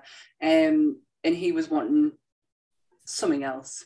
I mean, it could be taken out with the world's biggest light bulb. I'm just getting that. Oh my Everyone's god! Like, oh my god, it's a giant moth. What we're gonna do? Flip. But like I say, you can never go wrong with a monster movie. Like I say, even like the old suits, when you had a guy in the suits and it was all dubbed and stuff, it was always still fun. They are amazing. Still love anything that. But just before we wrap up as well, there was a few honourable mentions that I didn't get. Please, somebody mention The Stand. Kelly's going ape in the chat. Stand for Kelly. I'm not doing it out of principle now, so it's fine. I don't even know what it is. Oh my god, you've got to read The Stand. Don't watch the TV show, read The Stand. Oh, I do know what it is. I've got the books. The book's good. Yes, I watched the TV series, but I do have the books. I do know what it is. The old one, not the new one. The new one's fucking She's happy. There we go. Airplane. I really wanted to put Airplane in, but I couldn't. Airplane. I couldn't put it in, to be honest. If I was going to put Speed or Airplane, I would go with Speed. Which one's Airplane again? It's Leslie Nielsen. Don't call me Shirley. And like the shit's hit the fan, and like that was Hot Shot. Sorry, same type of humor. But that would have been probably in there. I don't know if any other guys have any honourable mentions. Deep Impact. Well, what Airplane was based on, Airport. Yes. Because Airplane's a parody of the 70s disaster movie Airport. I was debating going down a proper kind of artsy old school line and chucking in the likes of the Tower and Inferno and Poseidon Adventure. But you went with South Park. Absolutely. Cannibalism and cartoons. That's what I wanted to talk about. There we go. Brand wins tonight's lists. I Am Legend.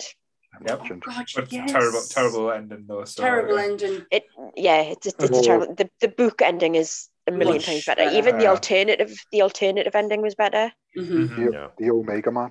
Omega Man, yeah. Charlton Heston, wasn't it? Yep. The Andromeda same book, aren't they? Yep, same book. Yeah. Trying to think, like I say, other dystopians. Day After Tomorrow, 2012. And kept saying put 2012 in your list. I was like, I can't. That film was awful. It was terrible. What was the one? What was the one with The Rock where he died like 100 million times in that in one San film? Andreas. Thank you. Yes, Andreas, that came up loads when I was looking through the list. How many times did he die in that film? And still managed to stand up because he should be dead 100 times over. Yeah, probably 100 deaths. Edge of Tomorrow. Yeah, Edge of Tomorrow. Yeah. Yes. See, when you think about it, there's so many different aspects and like things you could have went down. But when you break down because to me, when you said disaster, I just went natural. Like that's what I thought. Yeah. But when you break it down, it makes sense to have all these other ones involved because it is technically like a disaster. Like Speed is a disaster. Like that's disastrous. What's going to happen if that bus goes over 50? I'm really surprised. Still sounds stupid. One film hasn't been mentioned. Volcano. I didn't enjoy that at all. I preferred Dante's Peak. Dante's Peak was good, but Volcano had the immortal fella jumping from the train. Yeah. I've never seen it. I'm crap when it comes to 90s films. I really am. Sunshine, yeah. Another Danny Boyle one. Yeah. Oh, yes. What about The Core? Yeah. Oh, The Core was terrible. Bawled my eyes out at it. Bawled my eyes when the French guy, all he wanted to do was get back to his kids, man. And he died. I was devastated. I don't want to go. One missing as well. I was going to start singing. Titanic. Yeah. I think Kev mentioned it before as well, because he doesn't see it as a thing. But again, it's probably one of the biggest ones. But what was it like the Aerosmith song? I don't want to fall asleep while you close your eyes. Armageddon. Armageddon. When the cheese. Yeah. This is what I was trying to say in the group chat with like disaster films and stuff like that, because obviously you've got viruses that are a disaster film, then people turn around and say, oh, what about zombies? Okay, so if that's a virus, then you've also got werewolves and vampires. So technically, is The Lost Boys a disaster film? Potentially. Disastrous for anyone who the vampires get a hold of. Yeah. But Interview with the Vampire, I mean, it was pretty much a disaster. Yeah. You just want to talk about The Lost Boys? We can talk about The Lost Boys. Legend of vampires as well, isn't it? Yeah, when that's right back to the original text. It's mutant vampires, isn't it, in the book? Yeah. Book's so much better. But like I say, any type of like world where like say the world's ended, like Water World, that could have been one of them. That was a disaster, mate. That was terrible. The only disaster there was Kevin Costner's career. And that was the first ever Blu-ray we got because we came free with the Blu-ray player that we got, and they took it back for a refund. Ant loves it. He absolutely loves that film. I just don't get it at all. It's awful. Yeah, but now this has been fun. It's probably been our longest episode as well. So. But it was a good one. Yeah. But just want to thank everyone that's been watching. Like I say, sticking around. Like I say, thank you for everyone that's been in the group. Like I say, we smashed the 4,000 members mark this week. We've also very close up to 4,200 now. So we're getting close to the 5,000 mark now, which is quite scary. Got the book club starting up. I know Charlotte's getting our ideas together, posting, like I say, reviews. We're going to be launching the website section of the book club where people will be writing like doing little reviews, and we'll be doing our talks on it. Do a few videos for that soon as well. I know Jake's gearing up to do the live stream on Twitch, so you can watch us or people who from the group play games badly or well, depending on badly in my case. And hopefully in the next few weeks, I know I've been planning this for a while, to do a Mario Kart tournament. Yes. So that should be quite interesting. I'll beat you all. I promise that. But again, thanks guys for everyone being involved. Like I know we've all been feeling rough as badgers asses today, so thank you for putting up. Kev, bless you. You look rosy in cheeks, but I bet you'll be. Grant's the same though, with him being coughing the whole way through. He's very what's the word I'm looking for? Pink in the cheeks. Be careful. I know who I'm talking to. We don't want any more of these stories going about now, so that's fine. But yes, but I don't know if there's anything that you guys want to add. No. Subscribe to the book club, or I'm going to send everyone pictures of my feet. Your feet. Oh well. Can you not do that threat for the YouTube channel as well? Totally, man. Yeah. Subscribe to the YouTube channel. I'm going to send you pictures of his feet. We've got 4,200 people in the group. I think there should be a little bit of a threat going on. We'll go a little bit. Don't subscribe to the podcast. We'll give it that and just knock it down to 2,000. Just have a bit of a snap there. But yeah, like I say, follow us on YouTube, iTunes, Spotify, Audible for some reason. I still haven't worked out how we've got on there, but we have. We're there. Like I say, we're on Twitter now. I don't know how Twitter works, but we're actually on Twitter. I've been on it for years and I still haven't figured out what's going on. Kevin Smith likes us. Kevin Smith knows we're on Twitter. Yeah, Kevin Smith knows we exist. Kevin Smith knows we exist. We might get him on the podcast one day, which, Jesus, could you imagine that? I'd just be crying, going, I just won't be able to talk. I'd just be like, you are my hero. I'd be very much like that throughout the whole thing. Yeah. I'll be asking if you can send us some stuff over. Some free gear. Movies. No. Like literally just put it in a jar of coffee, box it up and send it out. Oh my God, right, okay. I forget who I'm talking about. Yeah. Again, thanks everyone involved. Like I said, it is always a blast. Next week's episode, I think we're going to be doing it on Sunday, I believe. Just because I am not free on the Friday. So Sunday, and I think that one's going to be another wrestling episode. Wrestling. So again, tune in, and we're going to talk about, and we might have a little special guest on that one as well. See if we can get him on. Yeah, which will be fun. But like I say, so again, same bat time, same bat channel. Stay nerdy, everyone. Bye. Bye.